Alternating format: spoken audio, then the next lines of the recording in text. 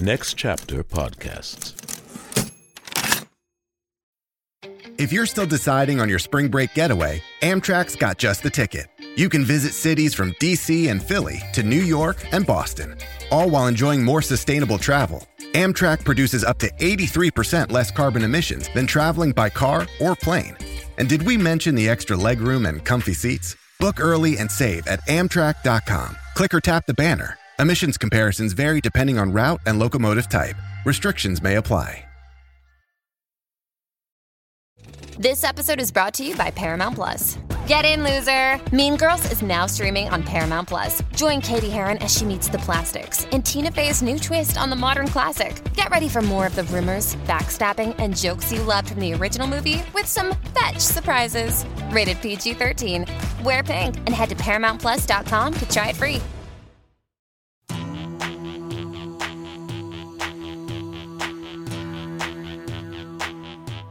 The 500,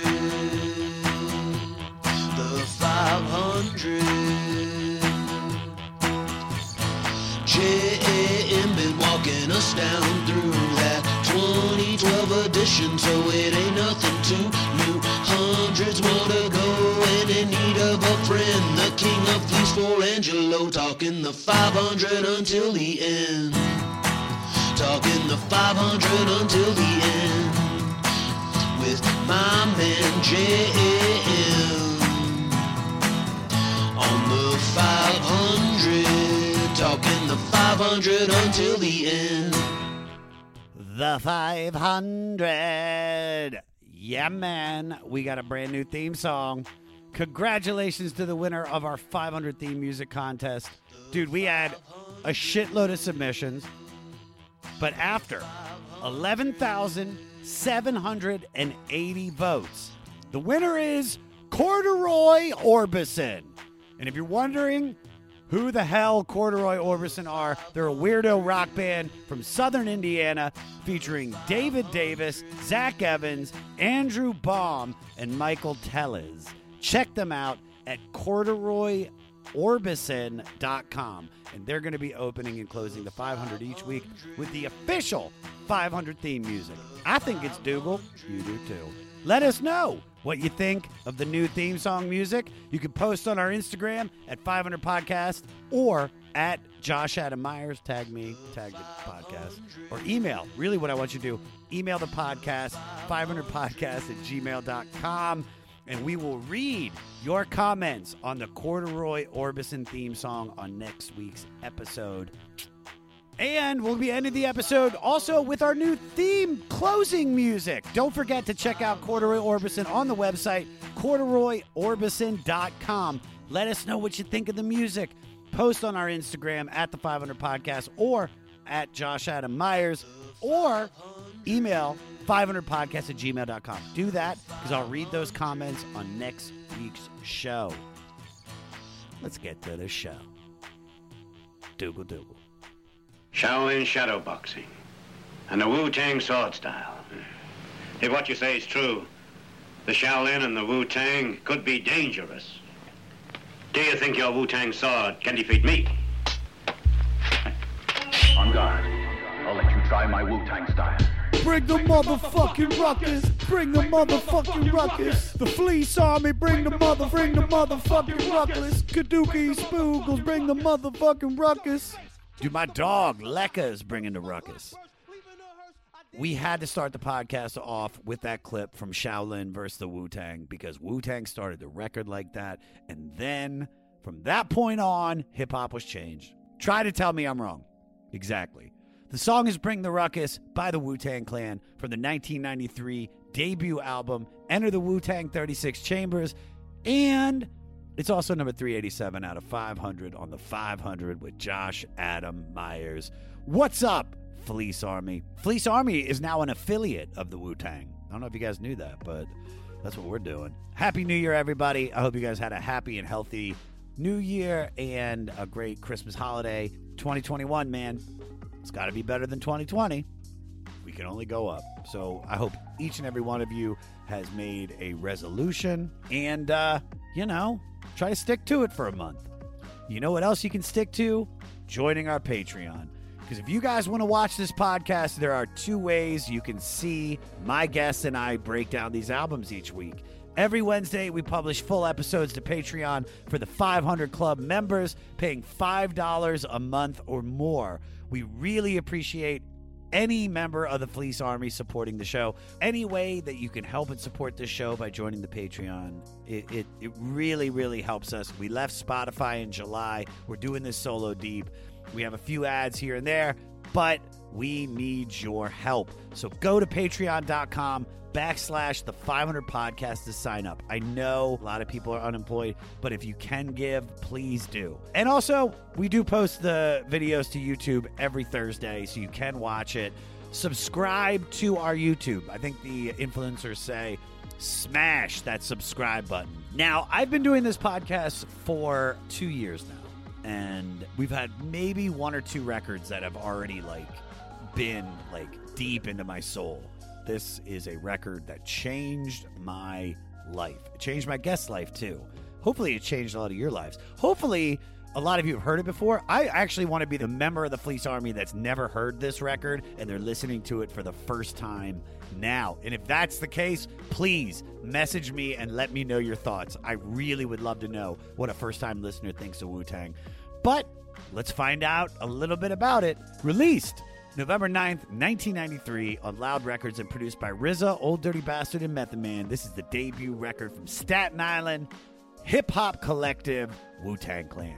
So Robert Fitzgerald Diggs, Gary Grice, and Russell Jones were cousins who grew up in the Staten Island and Brooklyn boroughs of New York in the 70s and 80s. They loved old soul and R&B, as well as the new phenomena of rap music, breakdancing, graffiti, and DJing. They were also enamored with 70s and 80s Chinese kung fu films, especially 78's The 36th Chamber of Shaolin and 1983's Shaolin vs. the Wu-Tang. In the mid-80s, the 3 cousins formed a rap group they eventually named the All In Together Now crew. Yeah, dude, Wu-Tang's way better. A short while later, Robert also formed another group called the DMD, or the Dig 'Em Down Posse, that included the best rappers from his Park Hill neighborhood of Staten Island: Dennis Coles, a.k.a. Ghostface Killah, Corey Woods, a.k.a. Raekwon the Chef, Lamont Hawkins, a.k.a. The You God, Jason Hunter, Inspector Deck, and Clifford Smith, who started as Shaquan before settling on Method Man. While East Coast hip-hop was all about good vibes, unity, and Afrocentrism, and the West Coast was dominated by Dr. Dre's G-Funk gangster rap, Robert had other ideas. He merged both crews and named them and his new production company after the bad guys from one of his favorite kung fu movies. As he put it, I thought that Wu-Tang was the best sword style of martial arts, and the tongue is like a sword. And so I say that we have the best lyrics, so therefore we are the Wu-Tang Clan. He convinced them all to trust his vision, no questions asked, and devote 5 years to his master plan for success. He chose the nickname the RZA, while Gary became the Jizza, and Russell took ODB, a.k.a. the Old Dirty Bastard. Over hard beats and old school loops, he merged the teachings of the 5% Nation, the spiritual philosophies and samples from those favorite kung fu movies, and even some inspiration from comic books. To convince the record industry, he got them all to kick in some money to professionally record and press up a 12-inch single.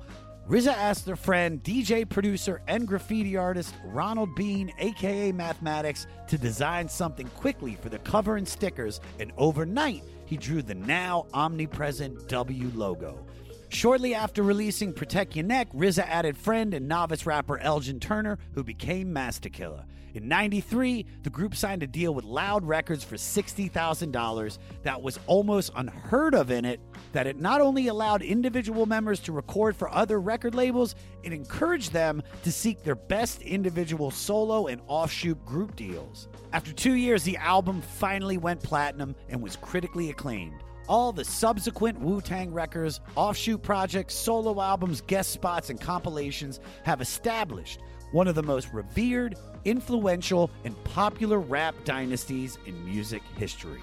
However, in 2004, the group was forever changed after the accidental overdose death of the troubled ODB at RZA's studio.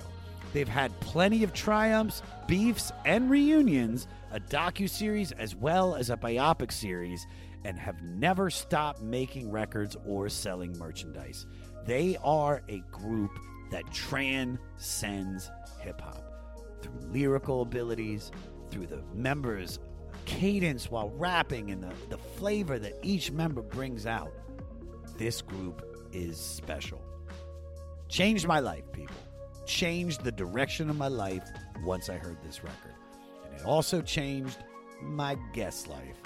My guest today is the one and only Tom Segura. Tom is one of the funniest stand-up comedians working today. He's had 6 stand-up specials throughout the years, including Mostly Stories, Disgraceful, and most recently, Ball Hog, which are all on Netflix, so please go check them out because they're hilarious. He also has one of the best podcasts out there, Your Mom's House, which he co-hosts with his wife, Christina Pajitsky, who's been on the podcast. He also has 2 Bears, 1 Cave, which he co-hosts with another 500 podcast guest, Bert Kreischer.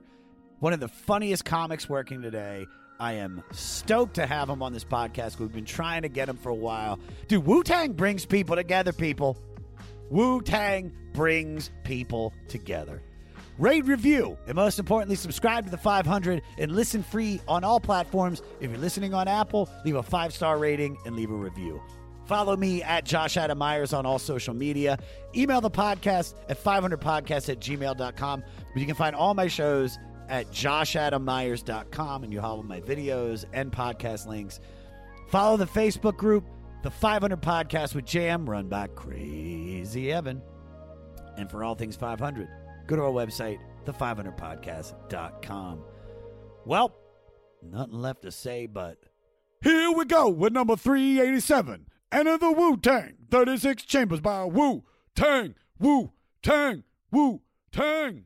What's up, Fleece Army? I wanted to tell you about our brand new sponsor, the Kratom experts at Super Speciosa. If you have never heard of Kratom, it's an herbal supplement, and the benefits are through the roof. It's a natural energy booster without the jittery feelings you get from coffee or energy drinks, and the main benefit that I use it for is to handle my daily stress. 2 years ago, I started taking it in the morning, and I am telling you, the focus that I get from it, the energy that I get from it, the lack of anxiety that I get from it, incredible.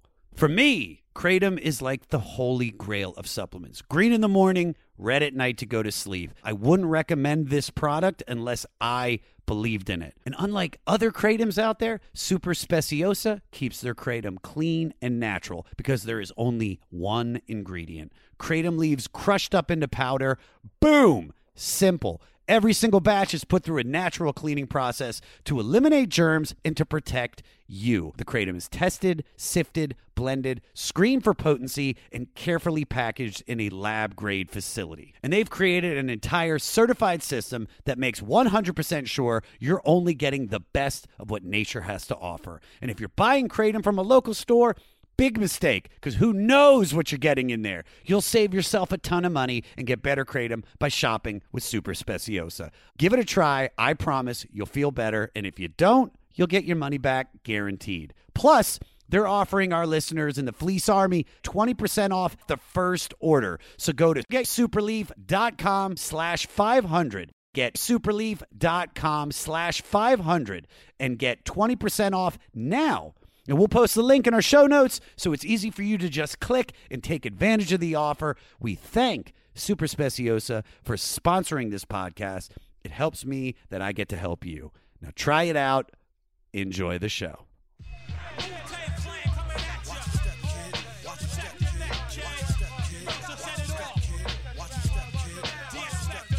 Do you have a limp, or like, are you going to have a limp for the rest of your life? No, I mean, if it doesn't heal right, I guess, but I shouldn't. It's, you know, I'm in a straight leg brace, and then I'll go to a bendable brace in like 2 more weeks. Ooh. And then they just start cranking it like a little. So you just start bending a little by little. Yeah, dude. And then it goes, you know, then you're in, I mean, I do rehab, I do PT and OT all week, so. OT? Overtime? Occupational therapy. Yeah. But you have for your job, you like, can you bend your knee to sit? Wait, what the fuck is this? Wait, what is your State Puff Marshmallow Man hand? How did you get that shit, bro? Dude. Yeah. Power glove. Yeah, this is because I bruised my radial nerve. The fuck is your radial? Which one's your radial nerve? Radial nerve runs down your humerus, underside of your tricep, controls wrist flexion and some finger extension. So I have to wear this thing until it heals. Dude, you probably know more about the functionality and terms from this part of your arm all the way down to here and your leg than you ever would have known. I've learned a few. Yeah, dude. Yeah. What bone is this? I don't give a fuck about that bone. Okay. What bone is that? That's my humerus. That's the one That's I your broke. humerus? Yeah. All right. Let's dive into this shit because this is perfect. All right, tell me. So this is a record that, in my opinion, transcends hip hop. It transcends rock and roll. It transcends generations because this is like one of those obsession records for me. So, tell me your story with Wu-Tang Clan. I mean, okay, I can tell you that I remember 1993 was an incredible year for hip hop, and that era, was an incredible era. But what I remember specifically about Wu-Tang was watching Yo MTV Raps, and I believe it was Fab Five Freddy was on the set of the video they were making for the Mystery of Chess Boxing. And so he's on set. He's like, I'm on set with Wu-Tang, and these dudes had like white masks over their faces. And I was like, who the fuck are these guys, Because it seemed like an ominous, dark, kind of like wild environment, just that video set. And also, like, who doesn't show their face? You know what I mean? Like, everybody wants exposure, and like there's dudes covering their faces up, and it had like a real grimy feel. And I remember seeing that on set, and I was like, yo, okay, what is this? And then I remember the album coming out. And this really is a like genre defining album. This is a press play album, meaning like, there's a lot of albums where you like, this is a good track, this is a good track, like you have your favorites, but like, I remember listening to this album and being like, there's very few times where I can remember listening to something the first time and it kind of redefining like a lane of music and feeling completely original. Like, there's some comedians who you go, this person you cannot imitate. He's such a standalone original that there's just nobody like him. And the way that this album sounds, it's so original. It's so unlike anything that I'd ever heard. And I mean from the Kung Fu clips to like, just RZA would make like, just squeaks and screws and pops and like just all these different injections of sound, and the way that songs would be put together, it would like it would hit you in ways that were unexpected. Everything from like the interstitials, like the sketches, to like what would lead into a track, and then the tracks themselves. And then I always think of like what it must be like to manage 9 people to do an album. Like, you can't podcast with fucking 4 people. You're like, shut the fuck up, man. We're trying to talk. And this isn't 9 white people. This is 9 New York black dudes. And that's the thing.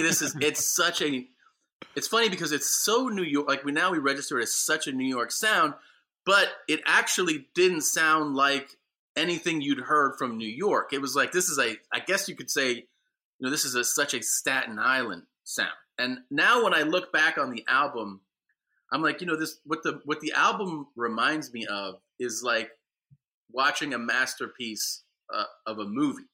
When like there's movies that you're like, this is a fucking masterpiece. Like you watch like The Godfather or something, and you're like, you should watch this not distracted, alone, and you sit through the film and you're like, at the end of it, you're like, oh my God, and this album, I remember just being like so taken by all the elements, like that it was a sound that I'd never heard. I've listened to hip hop at that point, basically, my whole life. Right. And I guess I'm 14 when this album comes out, and I'm like, this doesn't sound like anything. And then there's so many little things like, these guys, their cadence, the way they speak, they had like that such a particular way that they spoke, even like individual to individual, like the way Raekwon sounds, the way he literally pronounces words, over to Ghostface, to Method Man, to RZA, to GZA, Inspector Deck. Like they all have like this such a specific New York cadence and slang. Then you would hear like I remember being like, why do they keep calling each other God? Like, what the fuck is that? I was like learning about like 5%er shit. Like, oh, this is like a super inside baseball black shit to be like, what up, God? I'd never heard anything like that. And then you have the kung fu shit, the mathematics of it all, and you're like, I mean, it was like a revelation. Like that's the thing, is that the album stood out because it was so it was so unlike anything I'd ever heard, and it felt like a fucking, like a punch to the face, man. Like, what were you listening to like right around that time, right before Wu-Tang? I mean, I feel like that's the era, like things that like were popular for me must have been like Cypress Hill, maybe Biggie, Snoop, Tribe Called Quest. I was still listening to like EPMD and like, Yeah. So you're in the genre of hip hop. I'm in the genre of hip hop. I really like it. Run DMC, like all that stuff. I mean, Run DMC's kind of like, I guess, still doing things, but I'm saying like these are all, a Gangstar for sure. And so you have like a distinct East Coast sound. You have a distinct West Coast sound. There's definitely Ghetto Boys and like, some Southern stuff. But this thing, like I said, it's like, it's definitively New York, but it doesn't sound like what we're used to hearing out of New York. I mean, there's just so many like creaks and cracks and like just shit you've never heard. And listen, I've heard interviews with RZA talking about, he's definitely like a lot of producers where you're like, not a normal dude. You know what I mean? Like you're like, oh, there's something going on in this dude's head. And then, yeah, like just the lyrics too. I remember I of course appreciate lyrics because I like the genre, but I feel like I listened to the lyrics even more on this album. You know what I mean? Like they're more hard hitting. They kind of sit with you more, and these personalities, they had like very distinct personalities without even, back then I don't feel like I could probably pick out who's who right away, right? Like there's for sure. When Wu God starts rhyming, you're like, oh, that's Wu God. When Master Killer gives his non-inflection, just completely still verse, like everybody has their own flavor. I remember when hearing Method Man, his title track, and like right away you knew it was like a star. Like he had charisma, and like I remember being like, oh, that guy's a superstar. I feel like I thought that the first time I heard that song, and like I don't know, I always like Raekwon. I just love the way he spoke, like the actual sound of his voice. And then ODB too. It's like I remember there's that, they go through like their names and why that's his name, and like, yeah, he's like ODB, there's like Old Dirty Bastard, there's no father to his style. And it's like that's a catchy, fun thing, but then when you think about it, it actually is a great explanation. Like there's nobody that sounds like him. You hear about the way they used to just go into the booth. He would get all fucked up and then just go. And then like the beauty of him working with RZA is RZA would be able to just like pull his brilliant moments and put those into songs. And you're like, man, it's like I always think of this album like an experience, like a movie. And I actually thought about when we were doing this, I'm like, there's got to be people listening or watching who have never experienced this album. Like, blows my mind. There's got to be. And the only thing I would say to you is pay it the respect of of listening to it front to back, uninterrupted, and just and like try to imagine that somebody just put this together and was like, here's my fucking first album, which is, it's insane. And then you realize, you know, it broke these guys to the point where, what are we now? We're almost 30 years later, right? Almost 30 years, yeah, 93, so yeah. Almost 30 years later, these guys are known in probably, I don't know, 190 countries. They can go, you can say that name, and they could sell out a show anywhere. If you say in the Wu-Tang world. in Zimbabwe, they're like, oh, and they'll put up the Wu-W. This is dude. This group has transcended music. It is a way of life. Because I'm taking that back to my first experience. So much like you, I was listening to hip hop and rap around that time, but I was still like grunge and fucking, you know, hard rock. Just I loved all different types of music.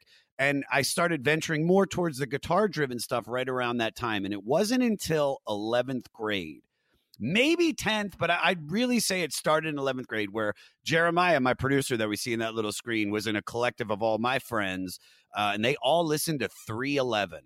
And that was all they and I hate fucking white boy reggae more than I think it's garbage music. I'll stand on that cliff. And I remember, I don't know how I got into it, but just suddenly I saw, maybe it was Cream.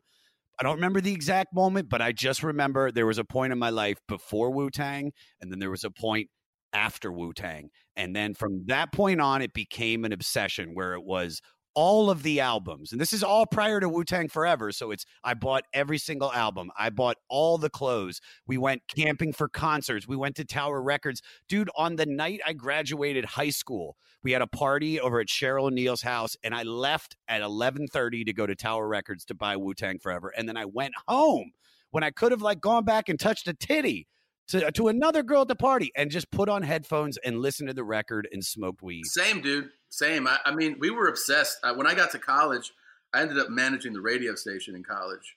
And we had some relationships with record companies. You know, they would send us things ahead of time. I remember getting a Method Man album before it was really like a promotion. Judgment album. Night? Yeah. And then Blackout, like Meth and Red. Yeah. I loved when they would get together.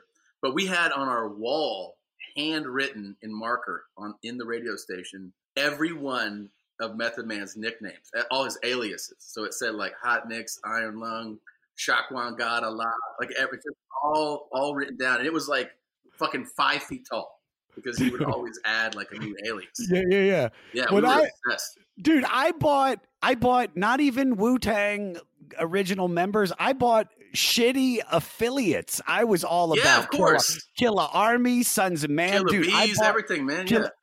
I bought the Alcoholics record because ODB did a verse on one song. That's how powerful. I mean, that's what it is. That's what influence and impact is. It's like you would just hear about exactly like any member on something. You're like, I'm going to listen to that. I'm going to watch that. Did you hear about the Duvet cover click? Yeah, Wu's doing some fucking solos on. I mean, I'm in.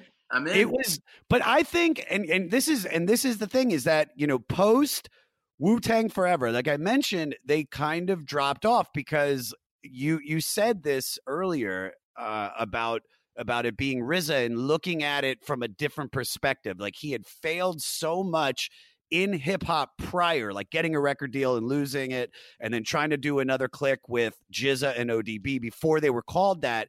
And then seeing this vision and assembling, like you said, all of these different people that are so good at hip hop and rapping, but have their own flavor, and then going, I'm going to assemble them. I'm going to take all my obsessions of the Kung Fu flicks. I'm going to fucking be the visionary and say to all of them, give me 5 years and I will make us an insurmountable amount of money and we will be fucking huge. And then to do the whole, and this is why I think they're one of the most badass business groups in music history, is RZA had the wherewithal to say to Loud Records, we'll give you Wu, but each and every individual member can get their own record contract. Yep. and they'll pay their 20% to everybody. But it's like, and that I think is such a genius thing to do. Like RZA without RZA, this group would have never been anything. And No. I think it's just so funny that if he just would have held on for a few more years of control,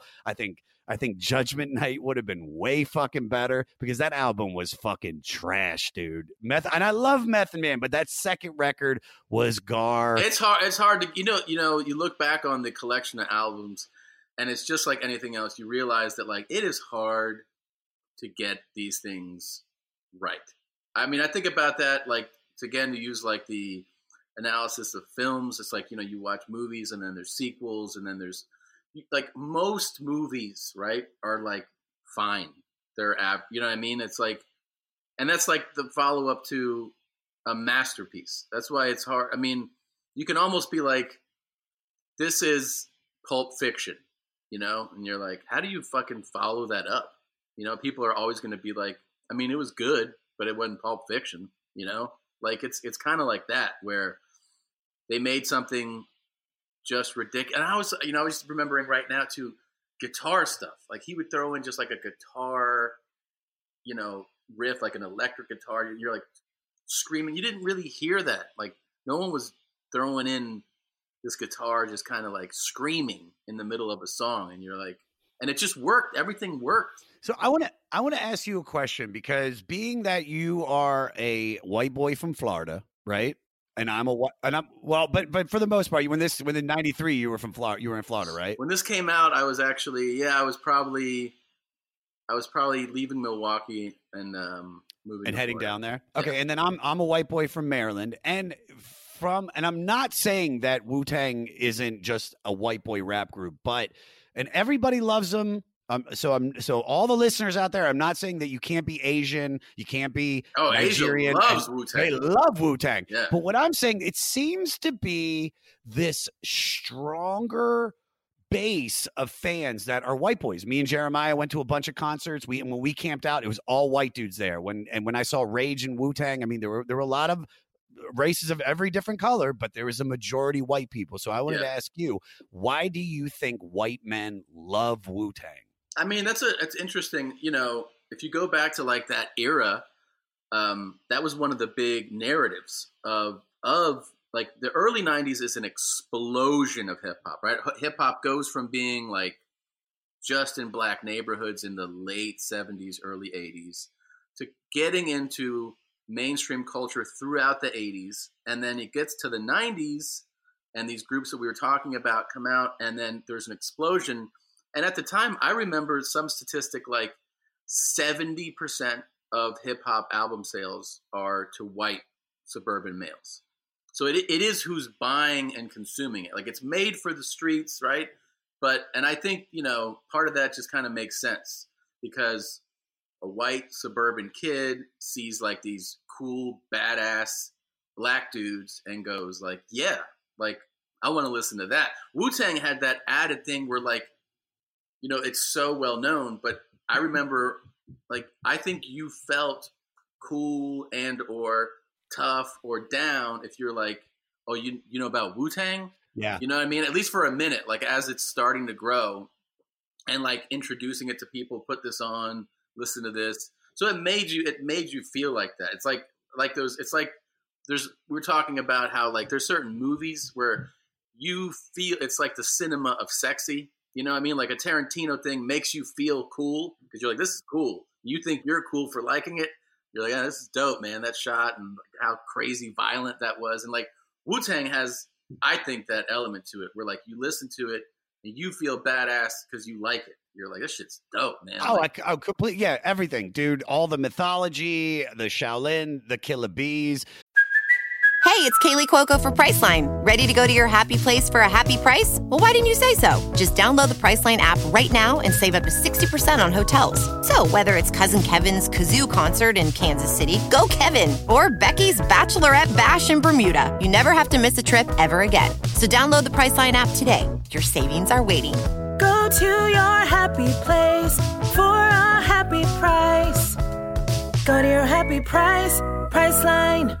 Yeah. You know you need protein to fuel results, but it's not easy when you're drinking the same bland, chalky shake every day. Stop punishing yourself and get to GNC for the best protein in the game, including all the hottest brands and crave-worthy flavors that'll keep you coming back for more. We're talking protein that legit tastes like cookies, your favorite cereals, indulgent desserts, and more. So bust out of your protein rut and actually look forward to those shakes with unbeatable protein at unbeatable prices. Fuel your fitness with protein at GNC. I also feel like Wu-Tang made white boys think they could rap because, and I'm not saying this from my personal experience, but so I was such a huge Wu-Tang fan that I started a white, all Jewish hip hop group called The Shekels from Wu-Tang. Actually, and I've dug through some emails because somebody transferred it from cassette to fucking CD. This is me in 1998. This is DeSheckle. This is the world premiere to the Fleece Army. All the listeners, we're gonna play it at the end too. But here, go ahead, Jeremiah. Play a little bit of Shekels. And now the Shekels dang hits, motherfucker. Oh my God! Yeah, I found this guy on the side of the road. What's wrong? What's wrong? Oh my God! Bring him the surgery. Bring him to surgery. Stat. All right, hold on. You got to skip out. Get to a different track, dude. We'll play that. That's the interlude. Funny is that like that I can definitely hear the influence. Thank you. Yeah, here you go. There you go. This shit right here. This is our best produced shit too, Tom. Okay. Here you go. Now stop what you're doing. I'm a little Jew and Irish, a little in the middle. Irish as a fiddle, no need for an acquittal. I'm a Hebrew, or a hookah Jew. I'll eat Mariah's honey like Winnie the Pooh. I thought you knew that I don't waste weed. I got the taste just like plain Pepsi. Joker's got what you need on the mic. Just like Boo, we're about to take flight with the might that the road runner has. Watch Wile E. Coyote go and bust his ass. Beep, beep, you just needed time to develop, man. I mean, that shit was moving. We made 7 albums in 3 weeks, dude. It's okay. 365 tracks, bigger than the Beatles catalog. That is, that's I mean, like, I hear the influence, though. I definitely hear the influence. Thank you. Yeah. And I'm going to ask you more questions about the actual the Wu mythology and stuff later, but let's dive into the record, because this is a record, like you said, to all the listeners out there, like, if you haven't listened to this record, start it at the beginning, smoke a joint, take a bong hit, take an edible, don't take any form of a psychedelic, because this is not. I've had a bad trip. I took LSD once, and we were listening to this in my basement, and I was like, you got to turn this off. You got to put on some fucking... I would not take a psychedelic to listen to this. It was a total bad trip, and then they put on some Beatles, and I fell in love with the universe again. Yeah, I mean, first of all, this shit is super aggressive. Like, super. If you're, we've grown accustomed to it, but like when you're first listening to this, you're like, I think these guys will fuck me up. Like, they will kill me. Yeah. It was slice me and dice me. All right. So the album opens up with Bring the Ruckus. This was remastered from their original demo. Ghostface Killer, Raekwon, Inspector Deck, and Jizza are on it. This is a journey into Wu's violent world over samples from the 1973 Synthetic Substitution by Melvin Bliss and the Dramatics 1971 song In the Rain. Something I thought that was very cool about this song, that because I was noticing, even a long time ago, how the drums sounded very hollow. It's because they recorded the snare drum in an elevator shaft, all Riz's idea. As far as the clips, Tom, it's hard to pick the best parts of this song because almost every line is fire. But this is probably... Actually, hey, Jeremiah, play the 201 part, because I think Tom will appreciate that. So play the Inspector Deck verse. What's this? I'm kicking like Segura out with justice. The roughness, just the rudeness. Ruckus, rap rum. I verbally assault with the tongue. Murder one. My style shocks you not like a stun gun. I'm hectic. I reckon with the quickness. Say it on the microphone. The competition get blown by this nasty ass nigga with my nigga. The RZA charged like a bull and got pulled like a trigger. So bad, stabbing up the back. Well, the reason I picked that for you, because the original clip that I picked was the Wu-Tang goes represent, but because I thought you could appreciate a good sweet. But I wanted to pick that one for you because he actually gives a shout out to somebody that you have this weird, to Steven Seagal. Why do you have this weird connection to Steven Seagal? I just think he's just a terrible person, and he's somebody who. The funny thing is, like, you mock somebody, and sometimes you feel bad you're like, I feel bad. I made fun of that person. And then some people you make fun of, and then every year you're like, man, I should give it to that person again. Like, every story I've ever heard about Seagal is terrible. And like the movies, I've done a few movies, you meet people and you go like, who sucks? And everyone's like, no, I don't really talk shit about, Steven Seagal sucks. And they'll tell you a story and you're like, oh my God. It's like, he has like there's so much there that, it's good natured. I don't like, wish any harm on the guy. Of course not. No. I just feel like he's a ridiculous person. Yeah. Living joke. Ridiculous person. And he's making ridiculous movies right now. They're ridiculous. They're on Netflix and they look like they're fucking made for $1,000.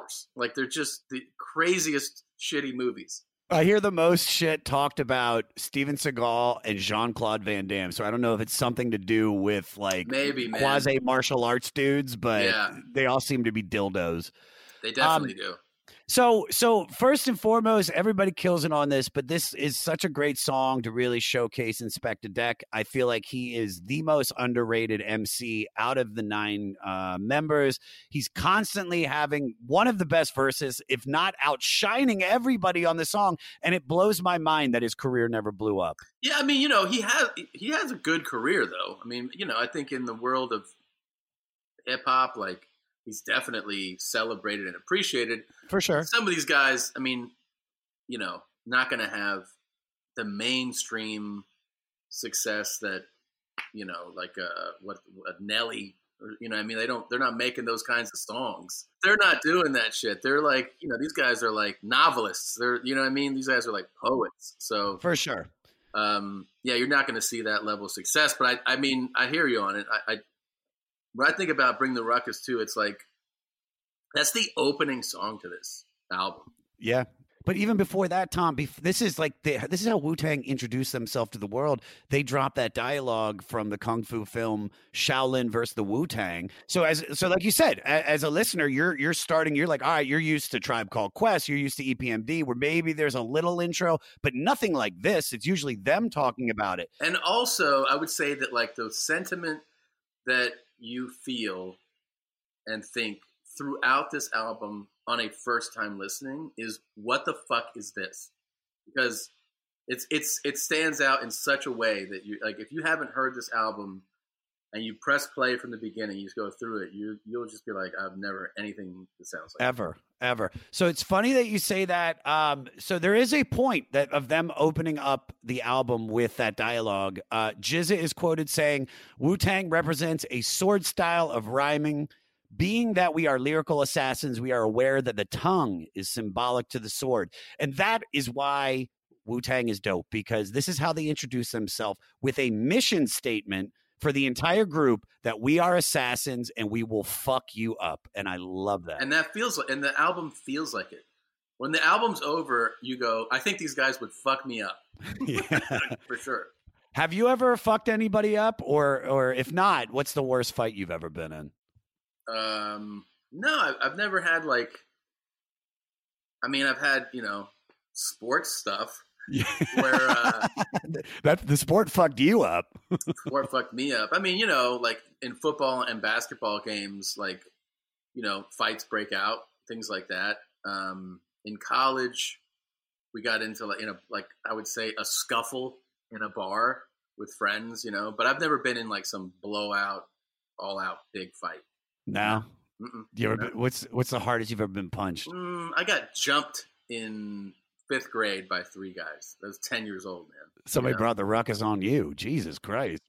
Yeah, I got kneed in the stomach, kicked and punched, but it was like 3 dudes. But you're 10 years old, so looking back, it probably wasn't that hard. It probably wasn't bad at all. They were 5th graders too, so it wasn't like a fucking teacher did it. Okay. Yeah. All right. Moving on. Shame on an N-word. Huh? On an N-word. Uh-huh. All right. This is the sample from blues and soul musician singer Sly Johnson's 1960s song. This fucking beat still is the shit. Like, this is like their version almost.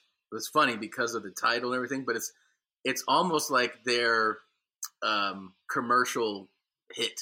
You know what I mean? The beat, like, because you can still put it on, just the instrumental, and you just bop your head. It feels good. It's like I could listen to that instrumental over and over and over. It's phenomenal. And we have to give at least props to Raekwon and Method Man for smashing the verses. But in my opinion, this is an old Dirty Bastard song. Oh, yeah. Jeremiah, play the clip. Dudes be acting like the gangs anyway. Be like, warriors, come out and play. Me, I get into shit, I let it out like diarrhea. Got burnt once, but that was only gonorrhea. Dirty, I keep shit staged in my drawer so I can get for some funky for you. Murder takes the flame of the Wu-Tang rah. Here comes the tiger verse grave. Ow, be like wow with my style. Punk, you play me chump, you get jumped. That right there is go ahead. That's amazing, and it's also it takes me immediately to that MTV clip where ODB takes a limousine to social services to get food stamps, and then he talks about getting burnt by gonorrhea, like on camera to like the people. He's in a limousine picking up food stamps. He's like, I got burnt by gonorrhea, and then he's like, I'm lying, I got burnt by gonorrhea twice. Yeah. And that is why ODB is my favorite member of Wu-Tang Clan. So we went to go see we went to the 930 Club in DC to go see Old Dirty Bastard in Brooklyn Zoo. It's like 2000. And we show up late, so we're like in the back of the club. It's just filled with motherfuckers. Old Dirty Bastard gets on stage an hour late, then stands there with a bottle of vodka for like 15 minutes just staring at the crowd, and he's not doing anything. And the cheering starts to subside, and then he cracks open the top of the Absolute, chugs it, goes right into Brooklyn Zoo, and then fights just start breaking out everywhere. ODB is like cheering them on. By the end of the show, they had probably cleared out 40 to 50% of the audience, and me and Jer and a few other people are right up front. I am everything about Old Dirty Bastard. I fucking love. I love that he did that MTV thing. I love that he put his social security identification card on his album. And I love that he would, because no other rapper would say they had fucking gonorrhea. Yeah. Like Drake would never do that shit. No, you don't want anyone to know that. But he was like, I am the nastiest, grimiest, rawest dude you ever want to come across. And like he embraced that. Which is, that's like endearing in a way. Very endearing. It's I named my comedy store show Shimmy Shimmy Ya to honor him, because I don't want people to forget how fucking sickly dope he was. So speaking about shame, what embarrassing moment still brings you shame? There's so many. What's a good one? I mean, what brings me shame? Yeah. I mean, I think of like girls, like you ever like tell a girl you love her, and you're you know what I mean, like high school, and she's like, what? Nah. You're like, oh. She's like, nah. That's still showers me with shame. Yeah. Like, yeah, of course. Just being like, I love you. And she's like, huh? And you're like, nothing. She's like, I mean, you're cool. And you're like, yeah. You're like, oh, okay. Yeah, I mean, oh God, what else feels so shameful? Did you feel shame in the basketball injury from Bert? No. I mean, first of all, I hate the idea that it's from Bert. He had nothing to do with it. And I beat his fucking ass in that competition. So no, I don't feel shame about the injury. What kills me is when people don't know that I fucking just dunked 9 feet before that. And they're like, oh, it's this guy trying to dunk and hurt. I'm like, no, I just won. Yeah. I just won the competition. That fucking bothers me. That bothers you. I felt shame when we played tennis. Yes, that was shameful. Why? We played tennis. I used to play tennis as a kid. So did Bert. We decided to play tennis. And dude, we get together to play, and he has a legit badass serve, like legit. And I couldn't fucking return it, dude.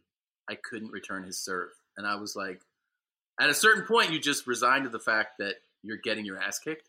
Yeah. And I that felt horrible, tremendous shame. And afterwards I was like, what the fuck was that? And he was like, yeah, I used to serve pretty good. And then I had a tennis coach there, and he goes, that is a Division I serve.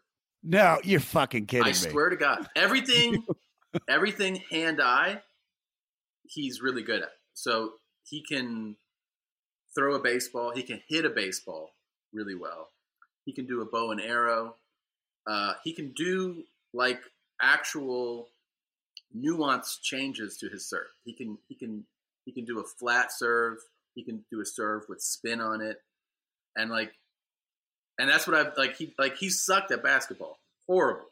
If you watch us play the 2-on-1, I was like, your basketball is terrible, because that's a different type of.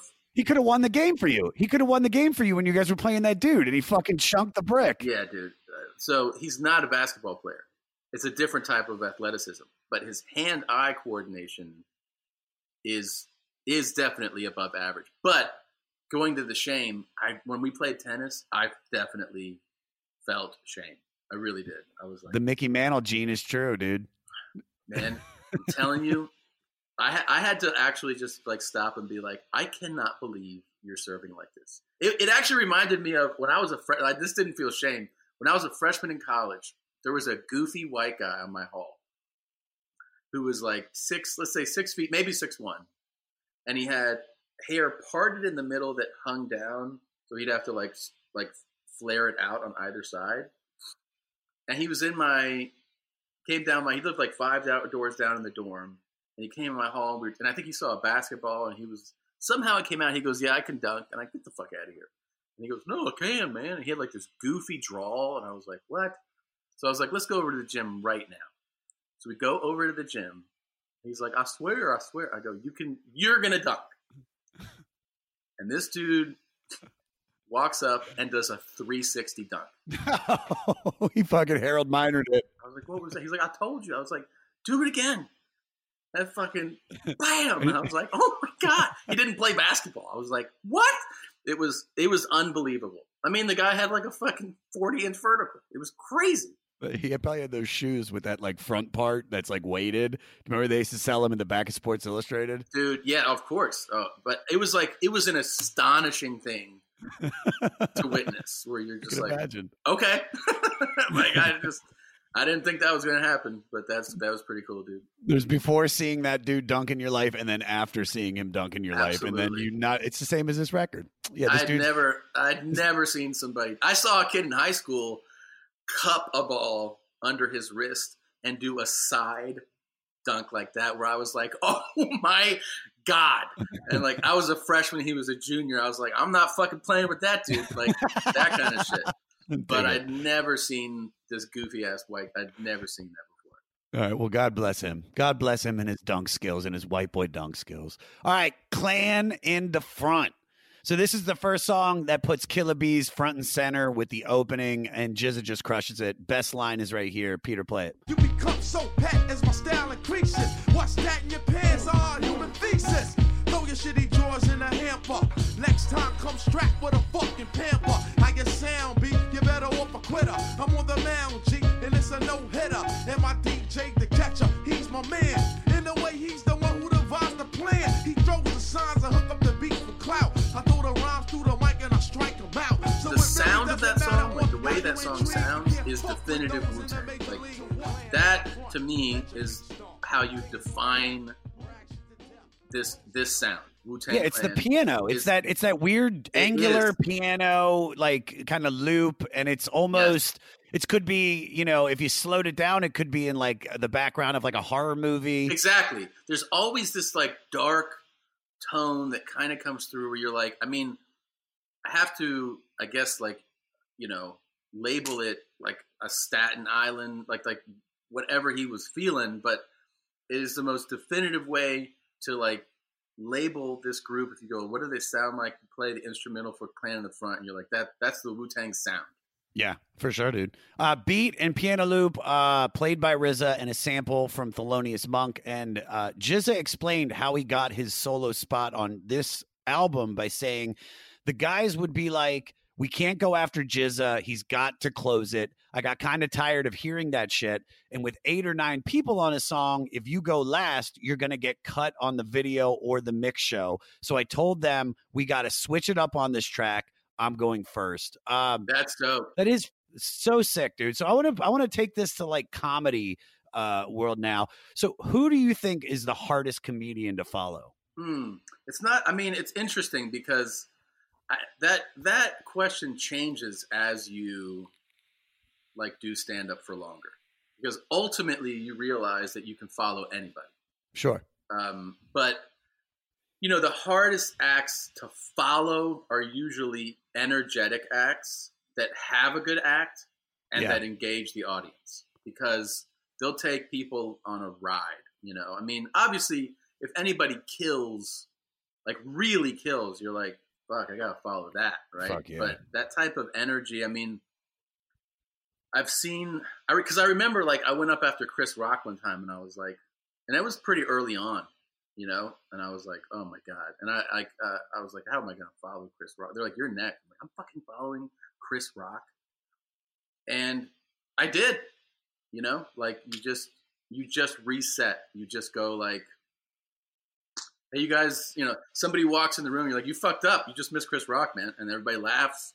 And then you just do your thing. You got to like stay on your thing. But I've definitely, I'm trying to remember, like there was some feature acts that I remember, like, especially like if they had energy and they did some crowd work where you're like, oh man, like you could just feel the audience being drawn to their persona and then being like, oh, this is going to be like a back and forth. And you're like, not when I get up there, it isn't. So, that kind of shit. But I mean, at the store, it's like, I mean, fuck, dude, it's just like a lineup of killers, man. Like, it can be any night. And like, it also kind of like feels like it can change night to night, right? Like it can be Monday or whatever, Tuesday or Wednesday. And it's, I don't know, you're following Sebastian and then Thursday you're following Ali, and then Friday it's Rogan. And then, you know what I mean? Like, you just like, it just goes person to person, and depends like how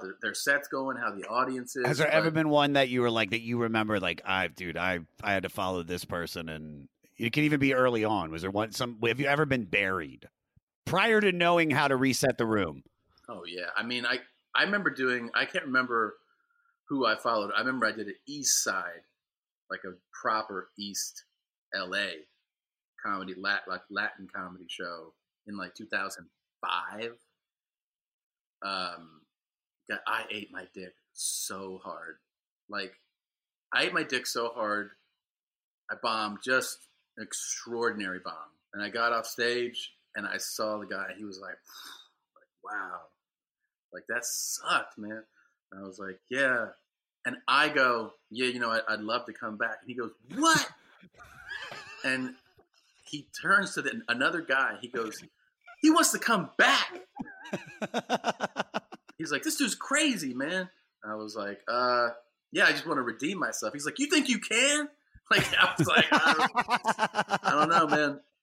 Like, I did, It's like, this is your last time on Refried Fridays. You out. I bombed one time and I got off stage.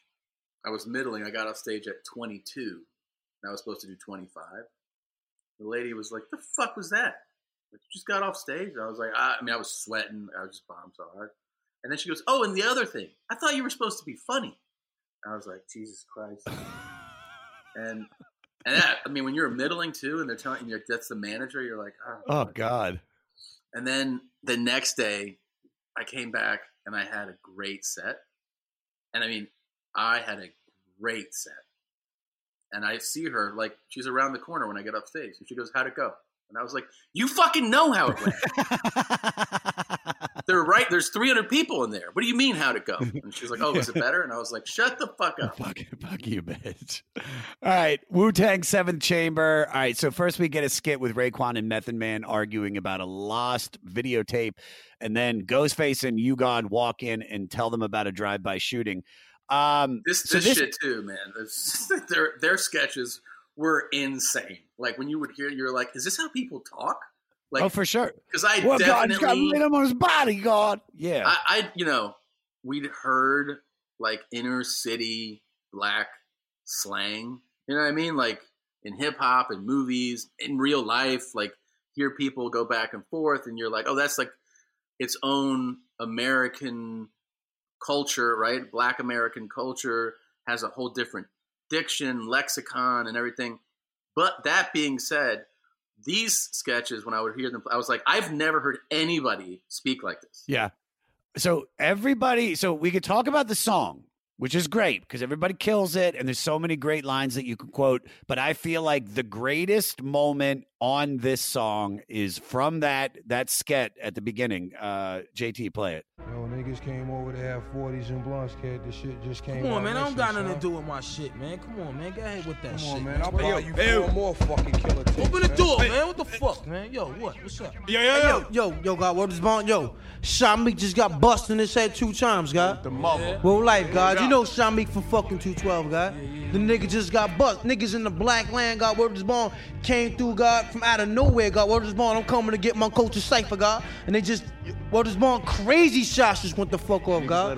The nigga laying there like a fucking newborn fucking baby, God. Word up. Is he fucking dead? What the fuck you mean is he fucking dead? That's it. Is he? The nigga laying there with his fucking... And then he's like, you got all kinds of fucking blood coming out. Like, yeah. I love that so much, dude. Oh, yeah. All right, moving on to Can It All Be So Simple? This is probably my least favorite song on the record. Dude, I talked to Ghost on the phone a few weeks ago, which is a crazy thing. What'd you guys talk about? Just fucking bullshit. Like, I was introduced to him, and then I was like, hey, man. And then we're just talking about he wants to, like, do something. And I was you got to have him on the podcast, dude. Well, definitely I want a podcast with him, but also, like, it was so crazy to be like, I'm talking to Ghostface Killer on the phone right now. You know, that's mind-blowing. Yeah, he's like, he's in my fucking phone book. It's just, you know what I mean? Like, it's wild. It still blows my mind, you know, as I've worked my way up in my career to say that I'm friends with some of the people that I'm friends with. All people that I've like looked up to when I was a kid. It's just it's the Bill Burr quote. When we did something really fucking cool, and then he's like, "See what happens, Josh, when you follow your career? Cool shit happens." And I'm just like, dude, that's so fucking true, dude. So Shout out to Bill Burr and The Mandalorian, man. He killed it this season. Killed That episode is so good. I haven't watched second season yet, but the first season he killed it. I'm gonna. I like to wait until they're all done. And No, they're all done now. They're done. Go. I know, but I'm at my mom's house, and you know I can't really get as high as I want to get and to watch it. I will. Word. All right. So Can It All Be So Simple really showcases the beginning of the long-term partnership of Raekwon and Ghostface. We talked about the explanation at the end of the song. This is some of the best shit because the explanation of who is who in Wu is the best part of this. Peter, play it. It's like this. I'm gonna start from the top. Inspect the deck. He's like that dude that'll sit back and watch you play yourself and all that, right? And see you sit there and know you lying, and he'll take you to court after that because he the inspector. That's why and also he the rebel lioness. You know what I'm saying? And Shalal Raekwon, he the chef. He cooking up some marvelous shit to get your mouth watering on some old shit. Okay. Then it's the method, man. It's like mad different methods to the way I do my shit. You gotta smoke a bean in here. You know what I'm telling you, basically method, man, is like roll that shit, light that shit, smoke it. You know what I'm saying? and then Baby You, he a psychopathic. I love that so much because they knew right from the jump how to do this game, which is so funny because all of us, we get into comedy, we get into acting, whatever the fuck it is, and we are just, this is how this person did it, so I'm going to follow that path. And being that you've built, in a sense, this like empire now of with the podcast, your stand-up, your acting and everything, but you seem to be doing it solo on your own within your brand. So when did you realize you didn't need the industry to find your audience? Well, I mean, I just feel like things kind of develop slowly and organically, you know? Like when you do stand-up, right, you know, you're grinding away for years, and then you get a special comes out, finds an audience, people react to it, and like you always kind of, I don't know, I feel like some people either get picked up by like Hollywood or not.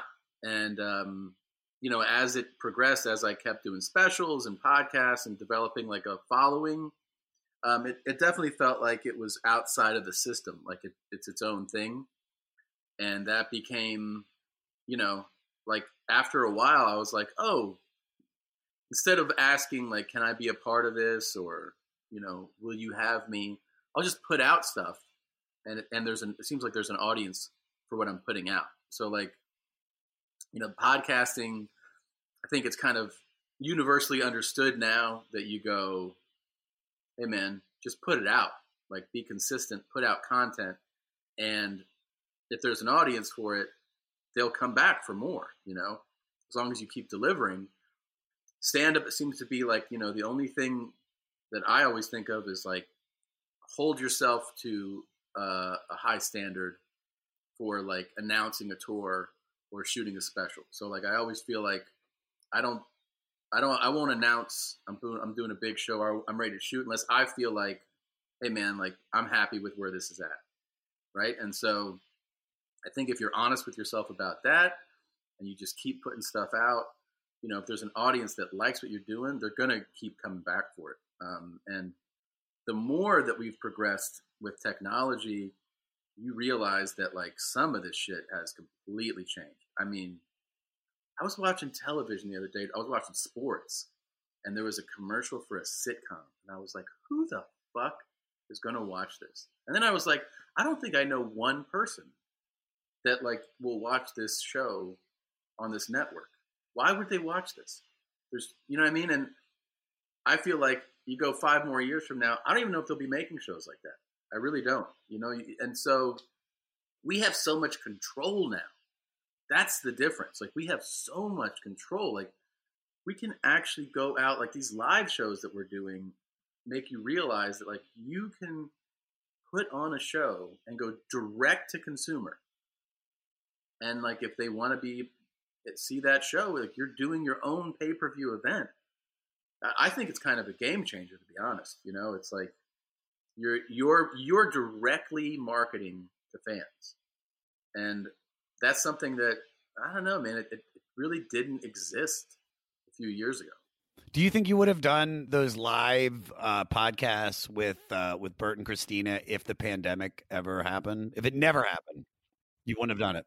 I can't imagine that it would have come up. I can't imagine. I wonder, like, part of your brain goes, well, these are successful because people are home. And that, like, I wonder if you could fast forward a year from now, let's say everything is back to normal and you put on an event like that with people still, I don't know. I mean, that's part of like the fun of these things is you experiment. Hey, you want to know what's something crazy? A year later and it's grown. I mean, you just don't know. I think the live Your Mom's House and the Two Bears, One Cave, I feel like that because especially with Your Mom's House, people want to be a part of. They want to be in the room with you, and I think they feel like they're in the room watching those gross ass clips, hearing you guys laugh. They're laughing with you in real time, and that's something that people fucking love. It's like watching a game on delay or watching it live. It's like it's you. It is, and there's something that we figured this. Well, we think this that like so on the Your Mom's House lives when we'll play crazy clips, there is something about watching a crazy clip with a group of people that changes. Like seeing a clip alone that's gross, you're like, oh, gross. Seeing a clip that's gross with like a group of people, it's like it's a different experience. You're reacting together, and it completely changes the dynamic of it. Instead of just like throwing in your phone and laughing, you laugh or you're in horror, but it's together. It's like the community is together going like, are you seeing this guy shit his own balls out? Like it's everybody kind of celebrates it together. Everybody that I've met, we were talking about this week, everybody that I've met in the adult industry has been the coolest person that I've met. So he's the nicest guy. I mean, you gotta be open. You gotta be loving. Yeah. Your chakras have to be aligned to be able to get bukkakied on. You know what I mean? You gotta be fucking chill to be like, put 2 dicks in my ass right now. Yeah. 2. You know what? Put 1 in the vag too. Yeah. Make it 3. Go for 3. Make me airtight. How do you make a vacation last? How do you hold on to the joy, the clarity, the calm? Easy. You go to Aruba. You'll spend your time relaxing on cool, white, sandy beaches and floating in healing blue water. You'll meet locals brimming with gratitude for an island that redefines what a paradise can be. You won't just feel great. You'll feel relaxed, renewed, and ready for life. That's the Aruba effect. Plan your trip at Aruba.com. First, the bad news. SAP Business AI won't help you generate cubist versions of your family's holiday photos. But it will help you understand which supplier is best to help you roll out your plant-based packaging in Southeast Asia, or identify the training your junior project manager needs to rise up the ranks, and automate repetitive tasks while you focus on big innovations, so you can be ready for the next opportunity. Revolutionary technology, real-world results. That's SAP Business AI. All right, The Mystery of Chess Boxing. I think this song has the best verses on the record, especially every opening line to the verse. You have You Gods, Raw, I'm going to give it to you, Raw Like Trivia. Then you got Inspector Dex, Well, I'm Messiah, I set the microphone on fire. Yeah, you got Ray. Perry like Mariah. Come on, man. But then what about Ray? Rough like Timberland wear. Yeah. Me and McClare and the Yoda Land Cruisers out there. But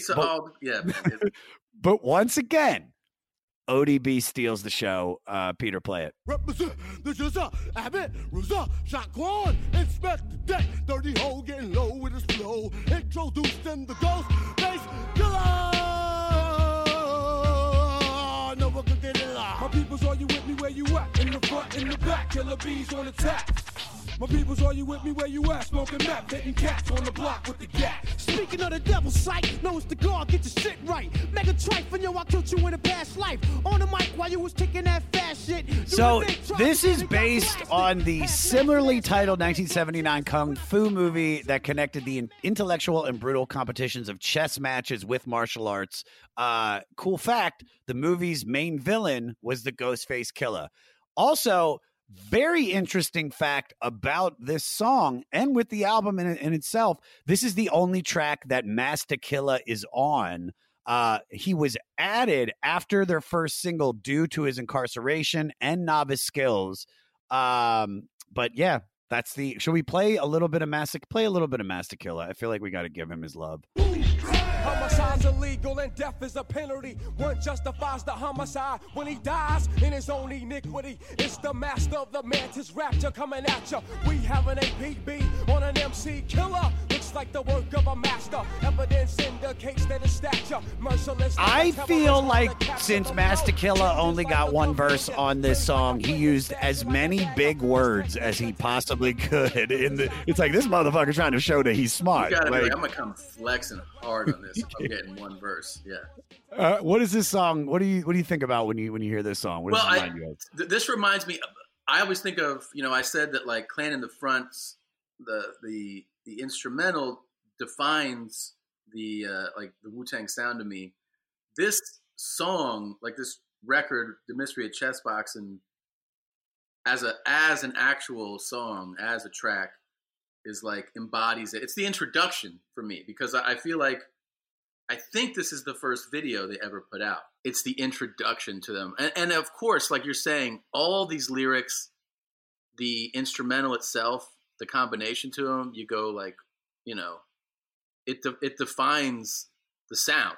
Like this song makes you go like, who are these guys? Yeah, I mean, this is what I think this song, I don't know if I might have said it coming up later, but I feel like if you're going to put on a Wu-Tang song for somebody that's never heard Wu-Tang, like this is one that I would be like, oh, well, this kind of like represents everything Wu-Tang is. Because It's got ODB popping off. It's got everybody's killing their verses. If you don't like this song, you don't like Wu-Tang. Not at all. Yeah. Completely. All right. Then we go into Wu-Tang Clan, Ain't Nothing to Fuck With. This is the Wu-Tang calling card. Yeah. RZA crushes it. Meth crushes it. But once again, Inspect the Deck destroys this shit. Peter, play it. Cause I baked the cake, then take the cake and eat it too with my crew while we had steak to steak. And if you want beef, then bring the ruckus. Wu-Tang Clan ain't nothing to fuck with. Straight from the motherfucking sound that's busted. Wu-Tang Clan ain't nothing to fuck with. Step up, boy. Represent. Chop his head off, kid. One of the distinct samples on this song that I had no idea is where they got it from is from the 1960s cartoon Underdog. Did you know that? No, I did not. Do you want to hear it? Here, Sure. play a little taste of the Underdog clip. It should be, I sent it to Peter. When criminals in this world appear and break the laws that they should fear and frighten all who see or hear, the cry goes up. It's my favorite thing about producers is like picking their brain in hip hop. I'm saying and being like, oh, for sure, they can hear one little thing and be like, oh, that's a song. Just loop that. Yeah. So I want to ask you, because this song is kind of like a war chant. What makes you rage with anger? Like in real world, what makes me rage with anger? Or in fake world, in Tom Segura world. I mean, what pisses you off? Man, I'm trying to think of it. Like, thought I was going to kill this guy last year when I was on tour. Really? Yeah, this waiter. He was so disrespectful to me that I was like, I think I'm going to take this plate and break it over the back of his fucking head. You know? What did he do? He was a cunt. He was a little fucking cunt. And the way he spoke to me, like the level of disrespect, and then he dropped this plate in front of me that was supposed to be salmon, and it was just a piece of paper with salmon in it. And I was like, and I stood up and I started following him. Like he was walking to the back of the restaurant. I was like, I'm going to throw him out the back door and stomp on his fucking neck in the stairwell. And then I thought better. I was like, you're going to go to jail. You're going to go to jail, yeah. You know what I did? Because it was a restaurant in a hotel. Mm-hmm. I immediately went up to my room, got all my bags, and checked out of the hotel. Good for you. And they were like, what are you doing? I was like, I told them. I was like, so I'm leaving so I don't kill your fucking waiter. Did you complain like to management? Yeah. That? He was like, hey, man. The manager was like, I'd love to buy you a drink at the bar. I was like, I don't want a fucking drink. And he was like, when I go, who the fuck, how do you have a guy like this working in your restaurant, man? He was like, he was such a little shit, you know? I so remember him being like totally dismissive, aloof. And like, you know, you always grant people like a little bit of wiggle room. Yeah. But it just kept building. And the way he would like, ignore me, and like I said, he threw a plate with a piece of paper that had salmon in on me, and I was like, does this guy have it out for me or something? You know, I mean, I was so enraged. And you never got to the bottom of it, why this guy would do that. No, I was like, so what is the deal exactly? You know, and like, because as I was leaving, I remember the bartender. I was like, he was like, I don't know. He's like, I'm sorry, I don't know. And I was like, okay. I was like, I'm definitely leaving here. Good for you. Yeah. Good for you, dude. Fuck yeah, that but place. I was having really a lot of fantasies. Do you wanna tell us what city and hotel it is so we can tell people not to go there? No, I don't think it's a good idea. Okay. I don't think it's a good idea. Okay. Cream. That's a good idea. Cream. Dude, and this is an anthem still. And this is probably something that speaks to why it resonates with so many people to this day, as a group and as a song. I mean, that's a very relatable track. Cash rules everything around. Like, you know, when you heard that, I think hearing the acronym, it almost like you felt like you were solving a riddle, right? Even though like they tell you right away and you're like, oh yeah. And the lyrics in this are incredible. The theme, and like that's a very American and hip hop driven narrative, you know. Get that money, dude. But what's funny, and that's funny that you're saying that, because whereas hip hop now is all about getting that money, it's like that's their whole mission statement is, you know, like 21 Savage, like I got 1, 2, 3, 4, 5, 6 commas in my bank account. Like this is because at the time. It's you have Public Enemy that's more revolutionary. Yeah. You have De La Soul and Tribe Called Quest, which are more like PM Dawn-esque, and you got to love your brother and you got to love one another. And you also had in hip hop in this era. This is coming out of the era of I'm nice, like I have skills. That was like a big thing. Is like talking about how dope you are as an MC. It was about like Rakim and Kane and guys like that know how to just like spit lyrics. And they're like, I can beat you on the microphone. But now it's shifting into like, I'm fucking rich, dog. I'm rich. And this is money before everybody's talking about it. So originally conceived in 91 as lifestyles of the mega rich before being reworked into what I would call a bona fide hip hop classic. They're using the Charmel's 1967 "As Long as I've Got You" sample. Raekwon, some of the strongest opening lines ever about survival. Peter, do you have a little taste of that? I grew up on the crime side, the New York Times side. Staying alive was no job, had second hands. Moms bounced on old man, so then we moved to Shaolin Land. A young youth, you're rocking the go-to, low goose. Only way I begin to G-York was drug loot. And let's start it like this, son. Rolling with this one and that one, pulling out gats for fun. But it was just a dream for the teen who was a fiend. Started smoking rules at 16. So what's so powerful about this song, and correct me if I'm wrong, but it's not only about teen poverty and hood life, it's also a message to the upcoming generation not to fall into the things that he did. Mm-hmm. Do you know what I'm saying? So it's like this is them giving advice to their listeners, which is like, listen, get the money, but do not get into drugs. Do not do that shit. Yeah. So I wanted to ask you, what's the greatest advice you ever got? Oh my God, man. I don't know if I could just cite the greatest advice I ever got, but I do think there's something along the lines of listen to yourself. You know, like there's a whole thing about trusting your own instincts that I think some people take to intuitively and really strongly. Some people have a lot of doubt, you know? And so I try to listen to myself. Like, you know, you make calculated and thoughtful decisions, but trusting, if, you know, I feel like I can trust a lot of my instincts. And so, has there ever been an instinct that you were right about? Like, is there a moment you were like, maybe it's a deal or something that just was like but you went with, you're like, everybody's saying do this, but my heart's saying this, and I did that, and it actually worked out? I mean, a number of times. Yeah, a number of times, you know. I think it's like a lot of the decisions I've made have been, I just feel like this is the right thing to do. I mean, it can be from like not working with somebody anymore. It can be from like saying no to something that somebody thinks you should say yes to. And I'm like, I don't think it's right. I don't want to do it. And ultimately feeling validated that it was the right decision. I mean, it can even be little things like, nope, I don't want to add a show there. I don't want to. It just feels wrong. Like there seems like, and then you kind of get there and you're like, that was the right decision. It can be like hiring. You know, hiring people is there's a resume, and then there's like, you know, I'm very proud of like the staff we have, because I feel like I really assembled an amazing staff.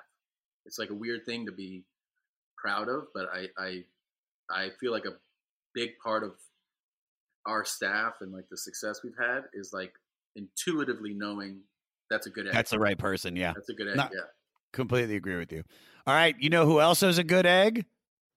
Method Man. Cause that's the next song. So this is, and I met Meth. I'll tell you that story next. Okay. So it's also the third song on here to use a sample from Melvin Bliss' Synthetic Substitution. The hook is lifted from Hall & Oates' 1984 song, Method of Modern Love. I thought this was really cool when I found this fact. There's a rumor that RZA had a rap battle to see who would get a solo song. But Meth recalls RZA playing him a new beat inspired by Michael Jackson's cover of The Beatles' Come Together. He recorded before anyone else got there. Here, play the 255. I got fat bags of skunk. I got white arrow guns, and I'm about to go get lifted. Yes, I'm about to go get lifted. I got myself a 40. I got myself a shorty, and I'm about to go and stick it. Yes, I'm about to go and stick it. So you can kind of hear the cadence of the song, the Beatles song Come Together. Something that I found even later was that that rap battle that RZA would have the MCs do to get a verse on their song or on a song, it was the inspiration for Meth vs. Chef off of Tikal. Really? So that was just an actual rap battle that they did, and then they were like, well, let's just fucking use that anyway. Didn't know that. 100% Meth deserved this song on the record. You knew a star was born. You knew it. Like you're also like you know, we know these guys better now, but when you're listening to this album first, second, third time, you're trying to put together who these 9 guys are. Like, you hear this and you're like, oh, like this is this guy I know now. Like, oh yeah, you know, like his lyricism, his cadence. I definitely credit him with me getting more into weed. You know what I mean? Like, oh yeah. I was like, oh, maybe if you smoke a lot of weed, you could be like Method Man. Like, this is great. Like, this is. I mean, he made it for me very cool to be fucking high all day. You know, like Dude, I thought that was the goal. He's the Method Man. Like he's not my favorite MC in Wu-Tang. It's Old Dirty Bastard, 100%. But there's something in this song that Meth does that just you cannot not be a fan of his. The way he's like, he's using these weird words in it, and just his throughout the whole play and like everything. He was also, it's funny. He has like jokes in there, and he's also like, I'll fucking kick you in the throat. Like he's, yeah. But then this is probably my favorite part of this song is the intro. Peter, play 3 seconds in. I'll fucking tie you to a fucking bedpost with your ass cheeks spread out and shit, right? Put a hanger on a fucking stove and let that shit sit there for like a half hour. Take it off and stick it in your ass slow like.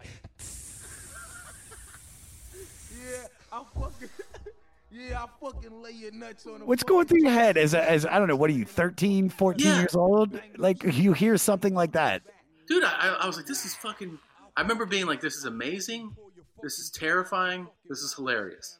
Like, you know, because again, no one was doing that kind of sketch where they're like, I'll cut your eyelids off and feed you nothing but sleeping pills. I was like, holy fuck. Like, that's a crazy thing to say, you know? Sew your asshole closed and keep feeding you and feeding you and feeding you. I was like, this shit is wild. That's the thing, is that that those sketches and saying those things totally contributed to making you feel like you're in another dimension, you know? Like that.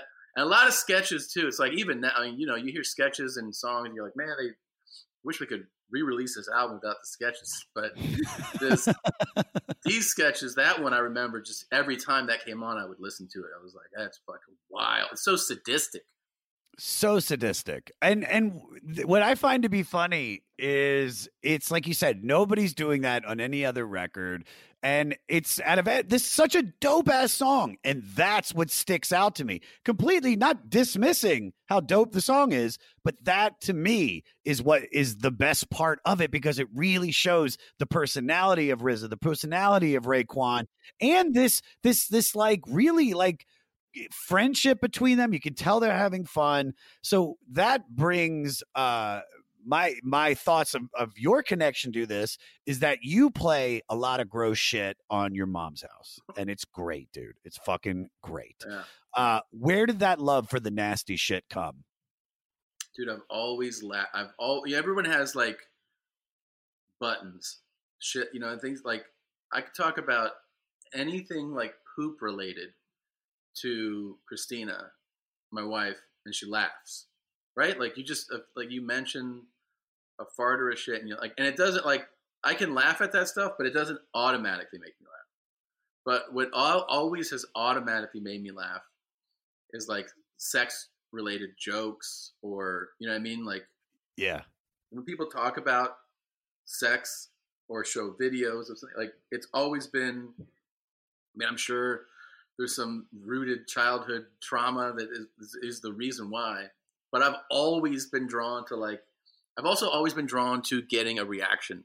Like, I love seeing somebody react, you know, like, and I loved it when I was a kid, from my mother, like, cause she was always horrified by things. Oh, I thought she was like, Tom, look at this. No. This guy's going to shit his testicles out of his ass. She wants nothing to do with that. And I think that's always made me be like, oh, I want to get that reaction from more people. I want more people to be like, that was gross. I like it. But I don't like just like being like, oh, I love to gross somebody out. I love seeing genuine reactions, you know? So it's like, you like making, of course I love seeing people laugh, but seeing somebody be like, oh no, like, that's always made me laugh, you know? And I think it's definitely rooted in the fact that my mother is like not a fan. Yeah, dude. When we were sending back and forth all the wood shit, like I sent my mom one of those, one of the original things, thinking like, because I know she's gonna click on it because she's fucking dumb like that. And I send it to her, and immediately she sends back, "How could you send that to me? Like, who is?" And of course she's like, "Who is he?" Like, she wants to know. I showed my mom some really gross stuff, and like I pull back, but I'll show her some shit that's inappropriate, and she was like, "How could you do this to your mother?" And I'm like, "It's fun. It's fun to upset you." Yeah. Like I enjoy seeing you upset. Is there what's the worst thing that you showed her, you think, that you're like still kind of like, fuck man, I can't believe I showed my own mom that? It's probably something on like that first or second YMH live. I covered her. I made her look away on certain things I knew would be unforgivable. Yeah. But it's probably something on there. I don't recall. I don't remember what it is. But the funny thing is I like to tell my mother gross things. Like I'll be like, "Oh, do you know what happened?" And she'll be like, "What?" I'm like, "So one of my friends was having anal sex," and she's like, "I don't want to hear this." So I'm like, No, it's a pretty good story. And so what happened is his penis ruptured this lady's colon, and she'll be like, "What?" And then I'm like, I'll just keep telling a story that she goes, "I don't want to hear about it." And I'm like, Yeah. No. So what happens is some of her shit actually leaked out, and she's like, "Please." And I'll just keep going, like, so and sometimes it's completely made up. It's just to see her go, "No, I don't want to hear it." And was the fart real when you caught that fart? That's 100% your mom's fart, not doctored. 100% authentic. Yeah. I mean, damn. It was magic. You show up with a camera a million other times, you'll never be able to get that fart on. No, and I've heard her that. fart like that, 1,000 times. And I asked her like right before, I was like, "You think you got one in you?" And she literally turns to the counter, puts her hands on the counter to brace herself. And thank God for iPhones, because I reach in my pocket, pull it out, you can press the camera button. So like immediately I just hit video, and it's like it was a gift from God. I mean, like maybe 1.5 seconds after I hit record, it starts.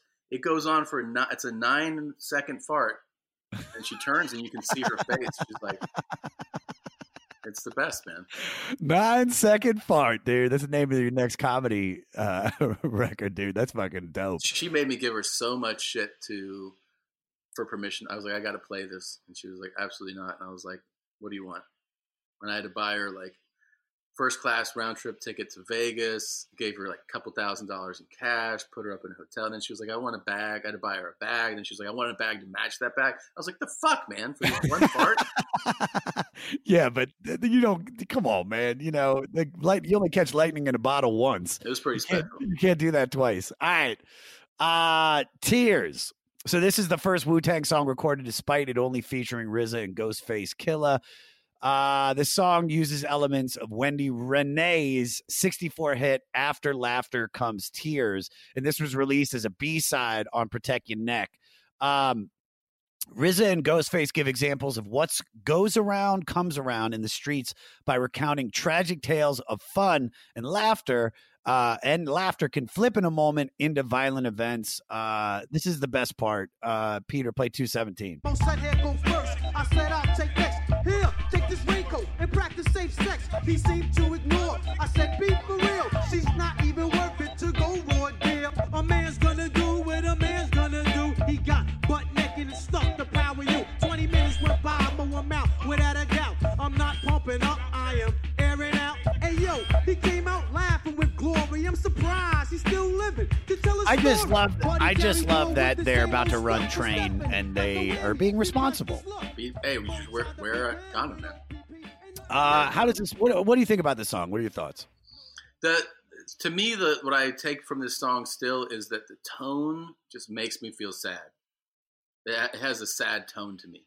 So like that's a lot of times like I hear songs and I hear lyrics, but the lyrics sometimes become like an instrument, and the to me it's like a sad ballad to me.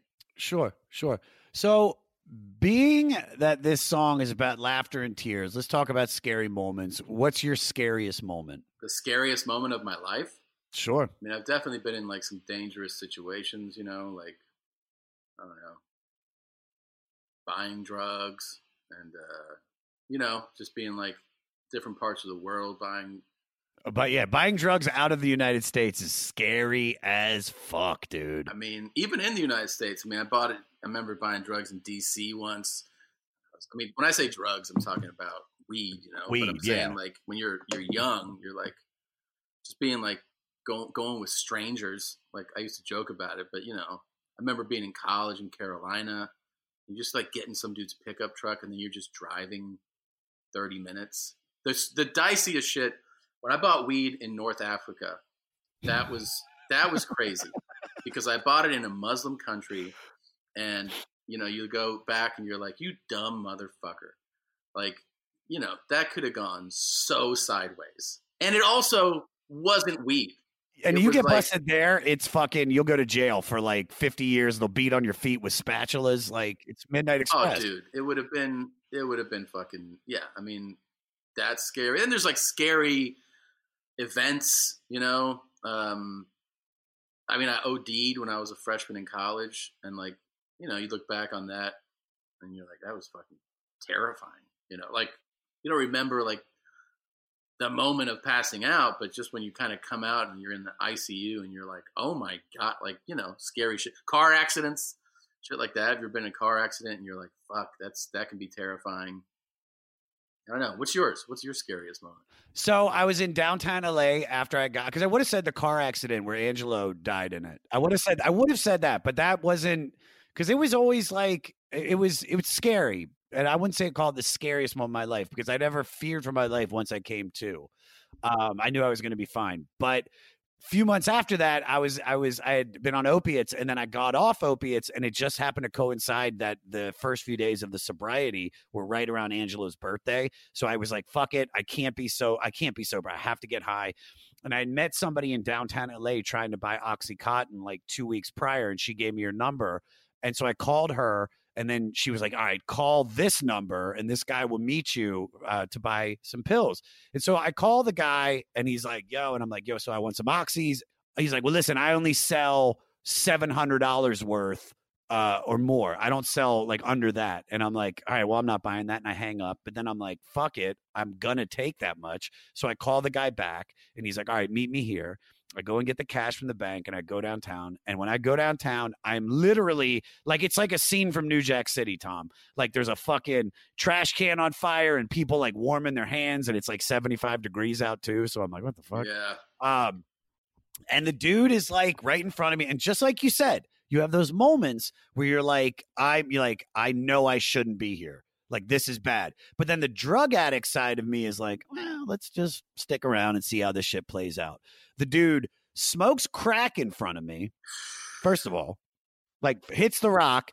Then he walks up with some Vicodin. And I'm like, that's not oxys, that's Vicodin. He goes, oh, yeah, my bad. He's like, hold up, that's my boy right there. And then I follow him on 6th Street in Los Angeles. And there's a dude that walks up to him to hand him something that looks like Steph Curry. I always remember But it was not Steph Curry. Right. It was not Steph. Wasn't even Seth. It was neither of the brothers. No Currys. And no Currys. And the guy pulls out more Norcos, and I'm like, dude, that's not oxys. And I go to turn to walk away, and the black dude that I went to meet got right in front of me, and he's like, nah, man. He's like, just wait right here. And then the Seth Curry dude just puts his arm around my neck and starts choking me. And I'm wearing a skull cap, and they pull it over my eyes. And the dude that's choking me is like, "You gonna die, motherfucker!" And then I'm just like, "Please, God, just I can't breathe." And I'm trying my best to fight it off.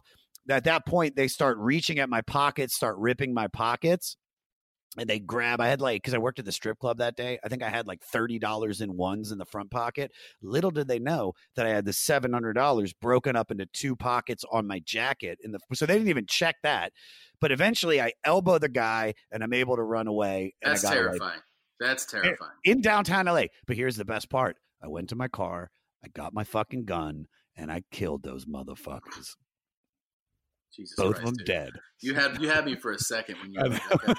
No, but the whole story's true up until that ending part. Actually, what I did was I called another dealer and I went to meet him, and he had oxys. It was great.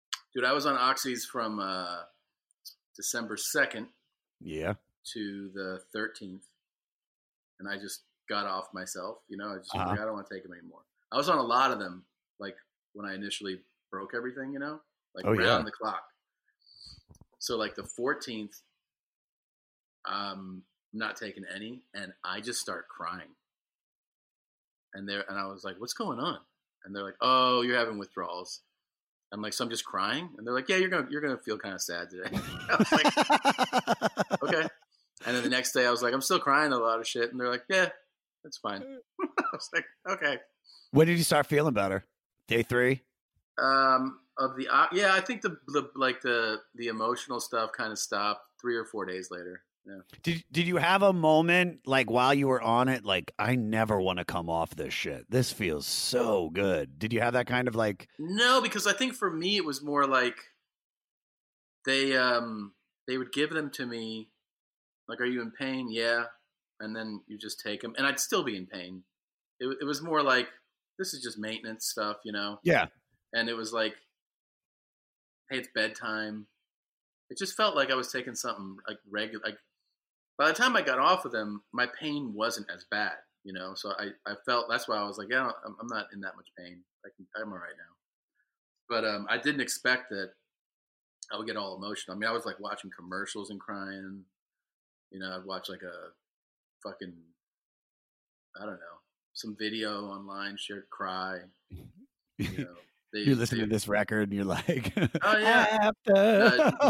Nurse would bring me food, and I was like, thank you. I'd cry at that. Opiates, everybody. If you've never done them, you got to try them, especially fentanyl. But you're gonna want to do it multiple times. Dilaudid. That's the shit. Dude, I'm telling you, ask Sickler about coming to see me in the hospital when I was on Dilaudid, because he came to visit me, and it's just, I don't want to tell the whole story here because it's too long, but dude, it's the shit. The best. It's the shit. Dude, proud sponsor of the 500, Dilaudid. Dilaudid. I had that for like 5 days. This episode is brought to you by Paramount Plus. An unlikely friendship begins in the Paramount Plus original movie Little Wing, starring Brooklyn Prince with Kelly Riley and Brian Cox. Reeling from her parents' divorce, Caitlin steals a valuable bird to save her home, but instead forms a bond with the owner, leading to a new outlook on life. Little Wing, now streaming exclusively on Paramount Plus. Head to ParamountPlus.com to try it free. Rated PG-13. All right, I'm not taking away from the next 2 songs, but I don't really feel like there's any info really worth diving into. You have Wu-Tang 7th Chamber Part 2, which is basically Clan in the Front, but a remix, which is a good song. And then you have Conclusion, where the album ends with praise from an interviewer, which I do like that. I love that they end the record with this interviewer praising them, and he's talking about how he's only heard and seen their video. And when he asks them to explain their style, Kung Fu Snippet replies, "It's a secret. Never teach the Wu-Tang." And then a quick loop of "Protect Your Neck." I got to ask this too, before we jump into facts and then speed questions, because when you finally showed me the Shaka Souffle clip, which, dude, I laughed so fucking hard. Shaka Souffle. I know, but you wrote it, but the clip's labeled Shaka Souffle. I didn't write that. Someone fucked that up. So what question do you get asked the most in interviews? In interviews? What do I get asked the most? I don't know, man. For a while, they'd be like, "Oh, you're married to a comedian. Do you guys make each other laugh all day?" And you're like, that's like one of the common ones, you know. Most interviews that you are in are pretty much like, it's like they go through your bio, you know? Yeah. It says here you were born here. Do you like it there? And you're like, yeah. That's Florida. Yeah. Like, you're from Cincinnati. Have you ever been to? And you're like, I haven't been there in a long time. And you're like, okay. Why do you? You know, how'd you get into comedy? That's the shit where I'm like, hey, can we wrap this up, man? Like, yeah. What's the worst interview you've ever done? And if you can say it, besides this one. No, this is good. The worst I've ever done. I don't know. I do remember. I always remember this. Like, one time I was in Hartford, and I get in the radio station, and they're like, "Oh, sit over there." I was like, "Okay." And then they go, "Okay, now come in over here." And the guy's like writing something down. He's got a co-host. He's like, all right, we'll be back in like 30 seconds. So just like do your thing. And I was like, do what thing? He was like, just, take over. And I was like, I wasn't planning on it. And he was like, I'm sorry. And then like the clock is like ticking down, He's like, no, I mean, just like do whatever you want to do. I was like, I'm going to wait for you to ask me something. He goes, well, what do you want me to ask you? I was like, whatever you want to know. And he was like, it's like 15 seconds. He's like, no, I mean, like, this is your time to shine. Like, just be funny. And I was like, well, what are you going to ask me? And he's like, what do you want me to ask you? And I was like, I don't have any preset questions for you. And he's like, look, man, like last week there was a guy in here, he got naked. And I go, how'd that work on radio? And it was like 5, 4. He was like, okay, we're back. And I had a bio at the time that said that like I turned down NFL offers. Like it was a total joke bio. Yeah. And he started reading that and asking me about the NFL. And I was like, yeah. I was, and so I just went with it. I just went with it. But it was seeing radio guys panic when you don't give, like another time I stopped in and they were like, all right, what do you want him to ask you? I always would say the same thing. I'd be like, whatever he wants to ask. And they're like, no. Like, what do you want him to ask you so that like you can have like a funny, like do one of your bits? And I was like, no, I don't really do that. And they were like, and one time they sat me in a room and they brought the host in. And he was like, hey, they said that you don't want me to ask you anything. I said, no, I didn't say that. They asked me what you want, like what I wanted you to ask me. And I go, and I don't have anything that I want you to ask me. So just ask me what you want to ask me. And he was like, okay, but like what's going on in your life right now? And I'm like, is that what you want to ask me? And he was like, sure. Like, do you have kids? And I was like, I got one on the way. He's like, there's something. I'm like, great, man. I love fucking working this out with you. Like, because I hated I'd done the shows where they're like, do your bits. Yeah. I did those for like 3 years or something. Like, and I always reluctantly did them. And then one day I was just like, oh, I won't do that. Yeah. And then a couple of shows were like, what do you mean you won't do that? I was like, I don't want to do that. I'm not doing that. It's like back to your instincts thing. I was like, oh yeah. Yeah. I was like, I have learned that I don't like the way it makes me feel to do that. So if you're saying that I have to do that, I would like to leave. And they're like, oh, okay. No, we don't have to do that. And you're like, okay. Okay. Cool. So tell me about your football career. What teams turned you down? You're like, motherfucker. Yeah. Oh my God. Ridiculous. They called me the Pat Tillman of my age. Yeah. All right. You want to do some facts and we'll get you out of here? Sure, man. Yeah. All right. In 1992, RZA asked each member to put in $100 to record their first single, Protect Your Neck. All they raised was $300, which several members had to pay for in quarters. What's the brokest you've ever been? Like right before I got married, right after I got married. So broke. We were living in the Rampart division, which for people that don't know is a horrible part of Los Angeles. And I lived like just around the corner from MacArthur Park, which they used to call Heroin Park. Mm-hmm. And it was a shitty apartment, a shitty neighborhood. And I mean, we would, I quit a job to do stand-up full-time. What was the job? Post-production. I was a post coordinator on reality shows. Oh, wait, yeah, I remember that because was that when you farted in the booth with you and Ryan and. Well, I probably had that job at that time, but yeah, that was when we went to press DVDs of Cutman. But I mean, I remember being like, when you're featuring, you make $100 a show. You go like, okay, that's, what is that? $2,400 a month. You're like, yeah, if you have 4 weeks of work booked. So I remember like, you'd have like maybe 1 or 2 weeks. So you're like, I'm making $1,200 a month, maybe at best. And then trying to supplement, but like, I can't get a good second job because then it won't allow me to keep doing this. And, we would just try to make money last. And Did a lot of Trader Joe's shopping, a lot of frozen food that you'd microwave. And I remember like a few years later, I got my first round of like 15 offers to headline clubs. And the offers were for $1,200 for the weekend. So I worked like 11 weeks in a row, right? Every week. So that's 3 months in a row. Had a week off. I think I did like 9 weeks after that. Got back, had no more offers. And within a couple weeks, I was like, oh, I'm broke. I just headlined like 20 clubs at the biggest clubs in America. And I have to go get a job. And I had to go get like a part-time job. You know, I mean, that wasn't the brokest. The brokest was definitely before that. But then it just made you realize you're like, I am working as a headliner and I have to go get a job right now. And you're making dick. Yeah, dude.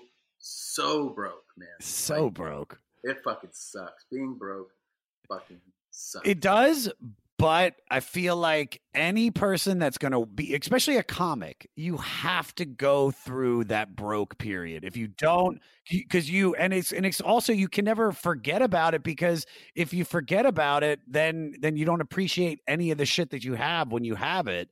Dude, one of the things that I always do, because I haven't DJed at the strip club in over 5 years, but when I'm doing a show in Irvine or San Diego and I'm driving up the 5, if I do this every once in a while, I just stop by the old strip club just to pop in, get a couple lap dances, but also just to remind myself that where I came from, and if I don't keep working hard, I could go back to that. So yeah, dude. Yeah, dude. No, I mean, I look back on the poorest I was.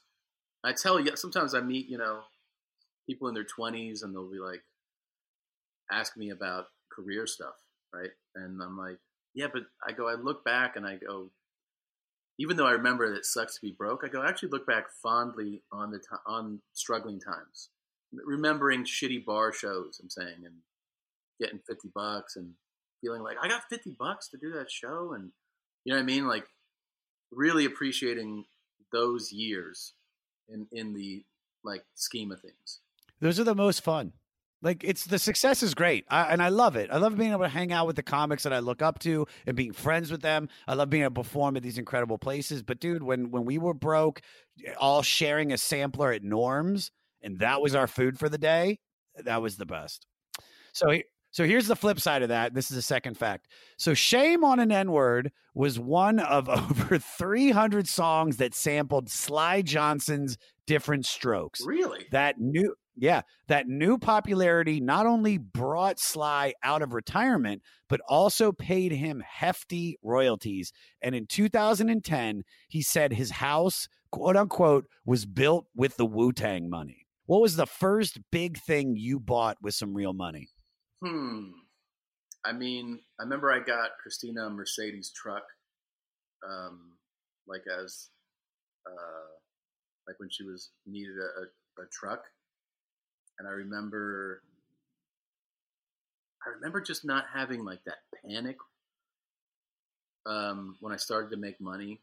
I started to make like good money around 2014, 2015, where I was like, oh, like before it was like, can we get to a certain number by the month to take care of the next month?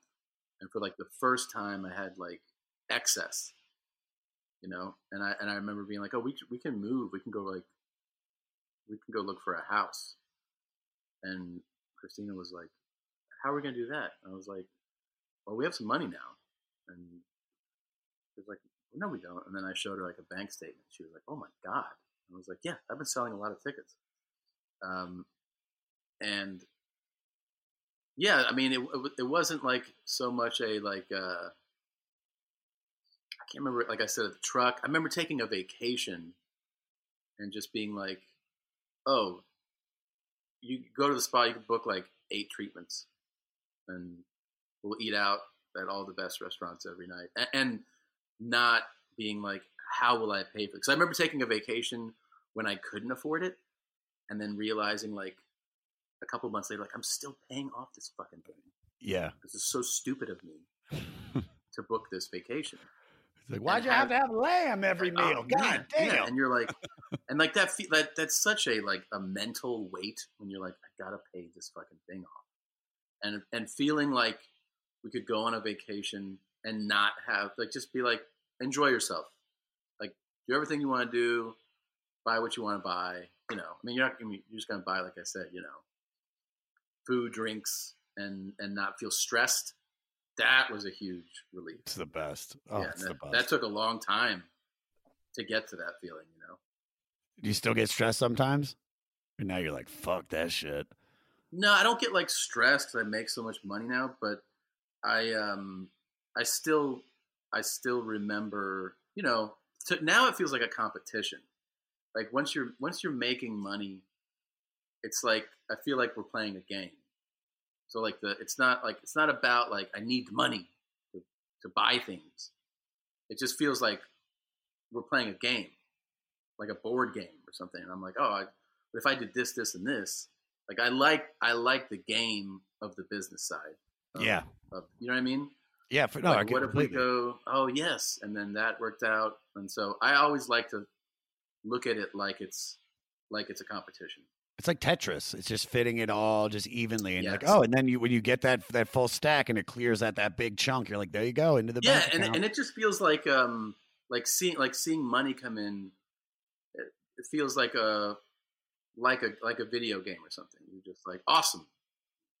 Now what next? Because you want to like keep building it, but it's not about like I want to buy a thing, because you buy some things, you know, like buying like, I don't know, like a Rolex or something. You're like, that's cool. And then, I don't know, a little while later, you're like, yeah, I mean, it's a watch. I don't know. Yeah. You realize that it doesn't actually give you happiness. Yeah, that much satisfaction. Like it's actually chasing the thing that was fun. And you're like, I got the thing now. And then you have it and you're like, okay, that's cool. But it's not that fulfilling, I don't think. You know what I mean? Like I like cars, but like, you know, you drive a car and like, I mean, there's some cars that I'm like, man, I feel like a romanticized connection to this car. Yeah. But even ultimately with that, like that's not the most fulfilling thing. You know? It's not. Stuff isn't. Stuff is not fulfilling, but it's fucking dope to buy it. It's cool to buy it, yeah. Oh, the feeling. It's like Dilaudid. It's a little bit like especially if it hurts a little bit. Just a little bit. If you're like, that is a lot of fucking money, and then you're like, that feels good. And then you're like, that feels fucking dope. Yeah. All right. Photographer Daniel Hastings first met the Klan after a gig in Atlanta, Georgia, where they bum rushed another group's set in stocking masks and took over the stage. Oh my God. That's crazy. So, insane. When it was time for Hastings to shoot this album cover, You God, Method Man, and Mass Tequila pulled a no-show. So remembering that gig, Hastings told the remaining 6 to wear the stockings again so nobody would know which members they were, and then he rubbed some Vaseline on the lens to add to their mystique. So to answer your question at the beginning of why they were wearing masks on the album cover, it's because half the group didn't show up. Amazing. Very amazing. Have you ever bum rushed anything? I don't think so, man. I mean, I was at a Pearl Jam concert once. Things got kind of crazy in the front. They can. He threw you a tambourine and you somebody kicked me in the head. They had a little fucking mosh pit going at a Pearl Jam concert. And I got kicked in the head. I got very upset. I didn't tell you meeting Method Man. I didn't tell you my Method Man. Oh, tell me the Method Man story. Flying from Fort Lauderdale to LA on Virgin America. That used to be a flight. That's the 6 a.m. flight. So you're going through security at like 4:45. And like 3 people ahead of me is Method Man. But it's fucking 4:45 in the morning. And this is probably like 5 years ago. So I'm like, you know, like this. And I see him and then he's like next to me. And I'm like, that's Method Man. Don't say like what's up or whatever. It's 5 a.m. But I do stick out my fist just like that. And he looks at it and he hits my fist. And I was like, that's perfect. It's perfect. We go through security. I board the flight. I'm sitting in an aisle seat in first class. Directly across the aisle is Method Man. Right. Again, though, we're boarding. It's 5:20. So I just look at him like, I'm not even gonna say anything to him. People are boarding. This one chick I remember boards, and she goes, "Can I get a picture?" This is fucking 5:30 in the morning, and boarding a flight. Your eyes, yeah. She asks him for a picture, right? Yeah. So he lets her like sit next to him. You could tell he's completely like, "You got to be shitting me," right? He takes the picture. Thank you, and he's like, "Mm-hmm." So I look over at him, and I pass out on the flight. And it's like, when you leave that early, like your sleep it's a real deep sleep. Oh yeah. Like it's like when you wake up, you're like, you're like, oh, I mean, you feel like you're on Dilaudid. You're like, fucking A. And like, they're like, we're landing. And you're like, oh my God. I mean, I'm like nauseous. I'm like, ugh. Like, it's like, I probably got up at 3 to make it to the airport, So I'm like I'm not registering things going on. I stand up and I open the overhead. And as I turn, he is standing there. He's a tall dude. He's like 6'3". Oh, wow. And he's like I see him move his mouth and go, what? And I was like, what's that? And he says it again. And I don't make out what he says, but I'm too embarrassed to ask him to repeat it a third time. Yeah. So I just go like, yeah. Yeah. What do you ask? So I have no idea, right? So I have no idea what he said. Yeah. Then he walks off, and I'm having a moment alone where I'm like, that fucking sucks that he just repeated himself to me, and I have no idea what he said. And he, like, sought me out. Yeah. He said it to me. So I'm actually, like, bummed. So I grab my backpack, and I walk up the 5 feet of the aisle. I make a left. I get onto the jet bridge. He's standing there waiting for me. And I was like, he's like, you know what I'm saying? I go, what? And he goes, I never thought that dude was going to shut the fuck up. And then I put together that he's talking about the guy that was sitting in front of me. He was like, he never shut the fuck up.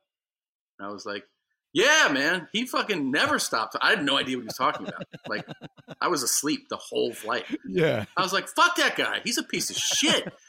And he was like, yeah. And then we walked together from the plane to baggage. And I'm like, what are you doing? Because we landed in LA. He's like, I'm shooting this shit with John Singleton. I was like, I didn't know what to say. I was like, I always say the same thing. I'm a big fan and blah, blah, blah. And yeah. We had like a 15-minute conversation. And I was dope. Like, yeah. And I was like, fuck that guy that you don't like. I fucking hate him too. And that's all I said. That's so great though. Yeah. That's so fucking great though, dude.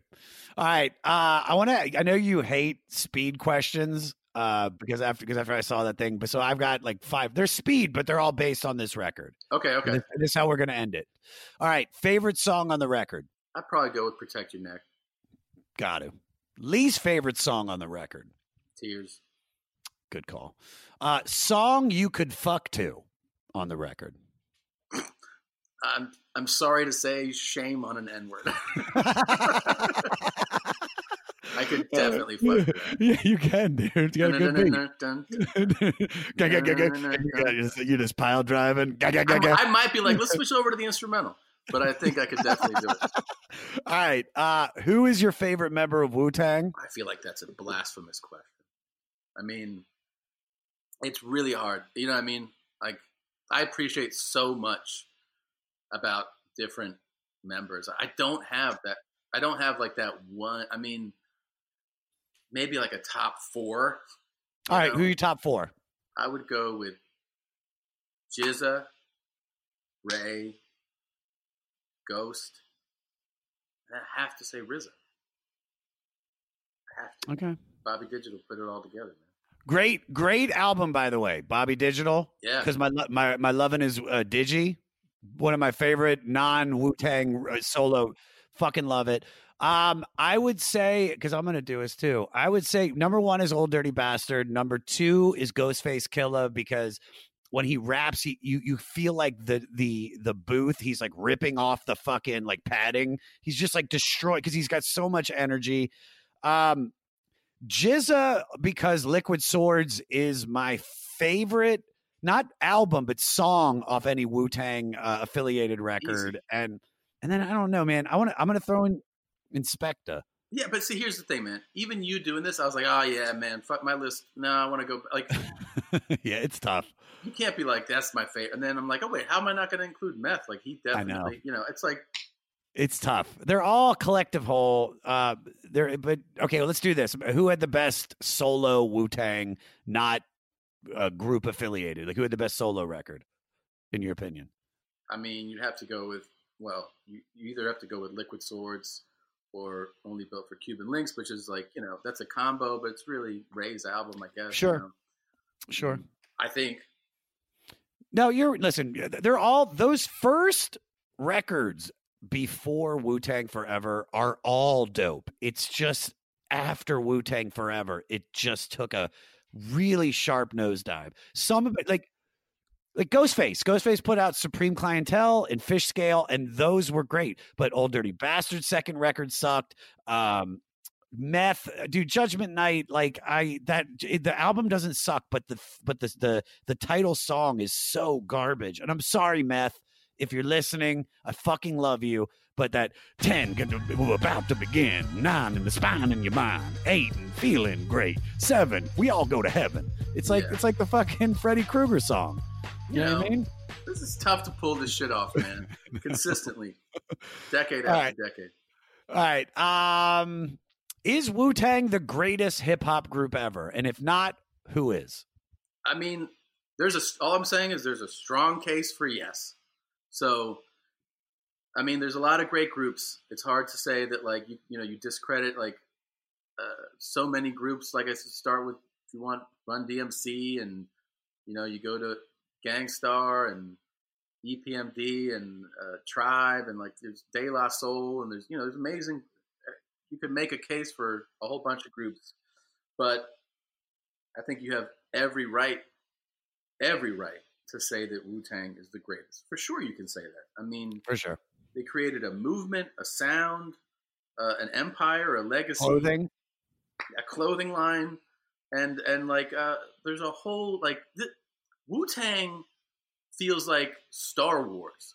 Like it's its own fucking thing that you can throw yourself into and lose yourself in. And so just for that alone, and the amount of time that's passed, and that you can still be like, this is amazing album, and these artists are incredible. I mean, you have a legit case for yes, greatest group ever.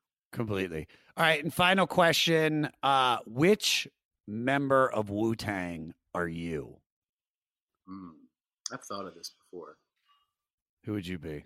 I always thought I was ODB, but I don't, because I always thought I always did a bunch of fucked up shit. And when I was younger, I don't even know who I'd say now.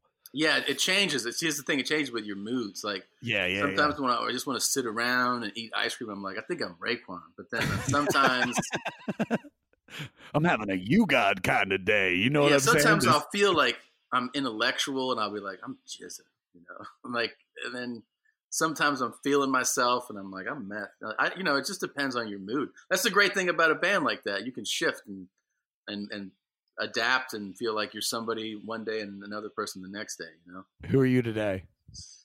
Man, today I feel like a little fucking, God damn it, that's me again.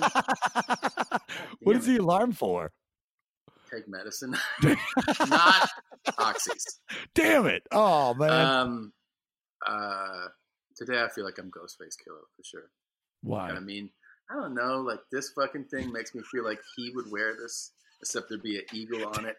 You look like Xanos, fucking Thanos. You got you know what you should do? You should put the Infinity Stones on that glove right there. Didn't he do a video? I think in like a courthouse, and he had a robe and like a fucking a golden eagle, mounted on his arm, and the craziest chain. It was just it's so in your face, and it's so wild, and I don't know, all his criminal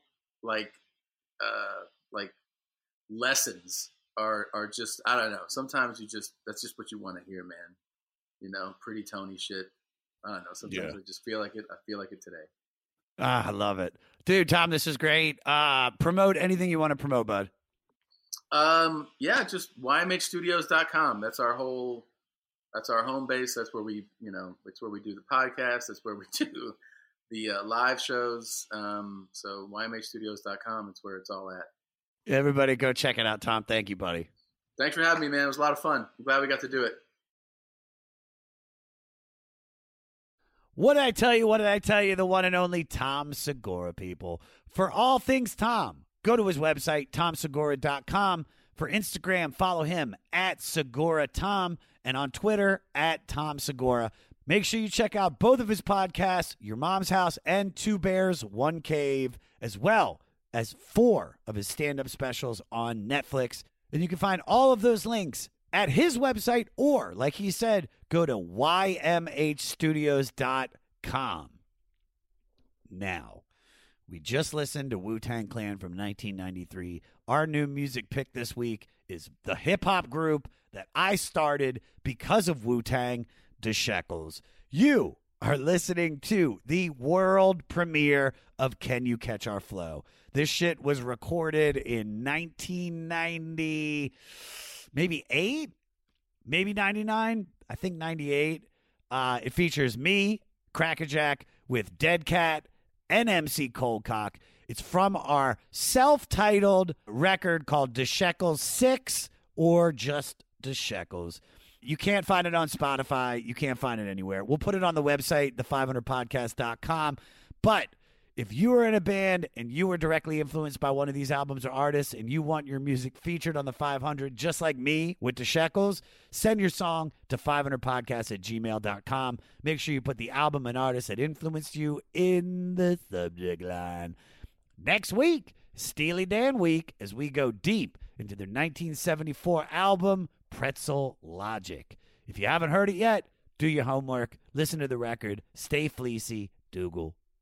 Oh, Dougal.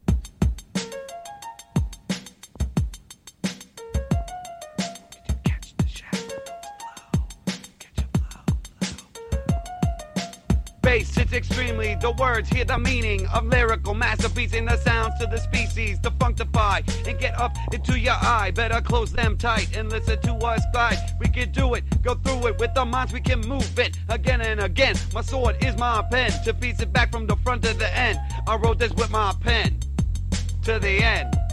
The Shekels will never stop. We will become the top. You know, our flow can rock with this bass. Pop a chicken pock, bitch. Can you catch our flow? Uncontrollable styles, unbeknownst to most. Can you catch our flow? Uncontrollable styles, unbeknownst to most. Can you catch our flow? Uncontrollable styles, unbeknownst to most. Can you catch our flow? Uncontrollable styles, unbeknownst to most. Get up, I shift like a Lamborghini car, potential I possess it, and stretch it to the farthest thought. I philosophize, put your mind and work in motion to my perspectives. I give the utmost devotion, staying sturdy, anchored. I keep my feet on the ground, I like the asses round, and the weed in pounds. The sound echoed through the halls of my mentals, found the light and I caught sights monumental. Visions that turn my problems into easy decisions. I got scientific accuracy and precision. To the textbooks I revert to do what I have to do, and more than that I learn it and teach it to you. But I don't preach it to you. Pass knowledge to actions, wisdom, you can't beat it. Like Michael Jackson, passing once in the rotation. Swing it to the left, to the right, I fight the theft all night. Can you catch our flow? Uncontrollable styles, unbeknownst to most. Can you catch our flow? Uncontrollable styles, unbeknownst to most. Can you catch our flow? Uncontrollable styles, unbeknownst to most. Can you catch our flow? Uncontrollable styles, unbeknownst to most. Yo, control your computer, restart the drive, reboot it. Shoot it with a lyrical bullet like a blunt. When you pull it, getting high, rewind. Your mind is dead, style worn, skin shed, snake in the head, elimination, venom in vein, heart slain, came with a search warrant full of torment and dormant. Fill it to the top, overflow, show what I flow. Plant the seed now, grow, we about to blow off the map with this rap shit. Sit back, blaze a blunt, get the skill that you lack, break it back into verse through to the chorus, impossible to ignore it. But yo, we reign like a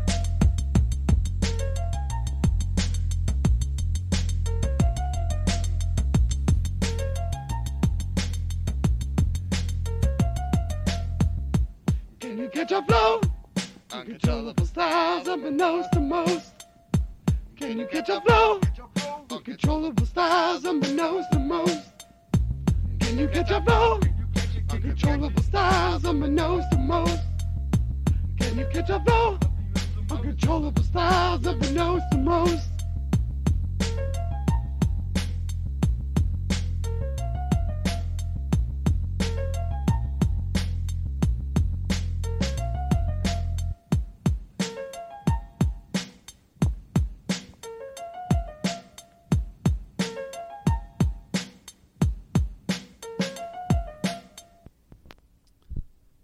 Oh, hey, you're still sticking around. I guess you want to hear the brand new outro from Corduroy Orbison. You can find everything for Corduroy Orbison on their website, corduroyorbison.com. And let us know what you think of our new theme songs. Email 500podcast@gmail.com, and we'll read some of the comments on next week's show. Also post on our Instagram at the 500 Podcast or at Josh Adam Myers. Doogle doogle. Hit it, Corduroy Orbison.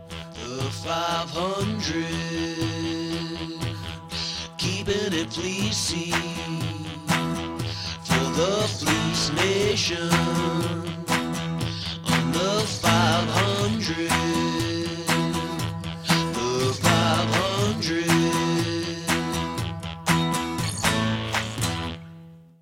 It is Ryan here, and I have a question for you. What do you do when you win? Like, are you a fist pumper, a woohooer, a hand clapper, a high fiver? I kind of like the high five, but if you want to hone in on those winning moves, check out Chumba Casino. At ChumbaCasino.com, choose from hundreds of social casino-style games for your chance to redeem serious cash prizes. There are new game releases weekly, plus free daily bonuses, so don't wait. Start having the most fun ever at ChumbaCasino.com. No purchase necessary. VGW. Void where prohibited by law. See terms and conditions. 18+. Hey there, I am Johnny Christ from Avenged Sevenfold, and I've got a podcast called Drinks with Johnny you're going to want to check out. I sit down with a bunch of different people from all different walks of life, from professional wrestlers to actors, comedians, fighters, musicians, everything in between. I'm just looking to make some friends and have a good time doing it. So if that sounds like something you're into, go check out Drinks with Johnny, streaming everywhere now. Next Chapter Podcasts.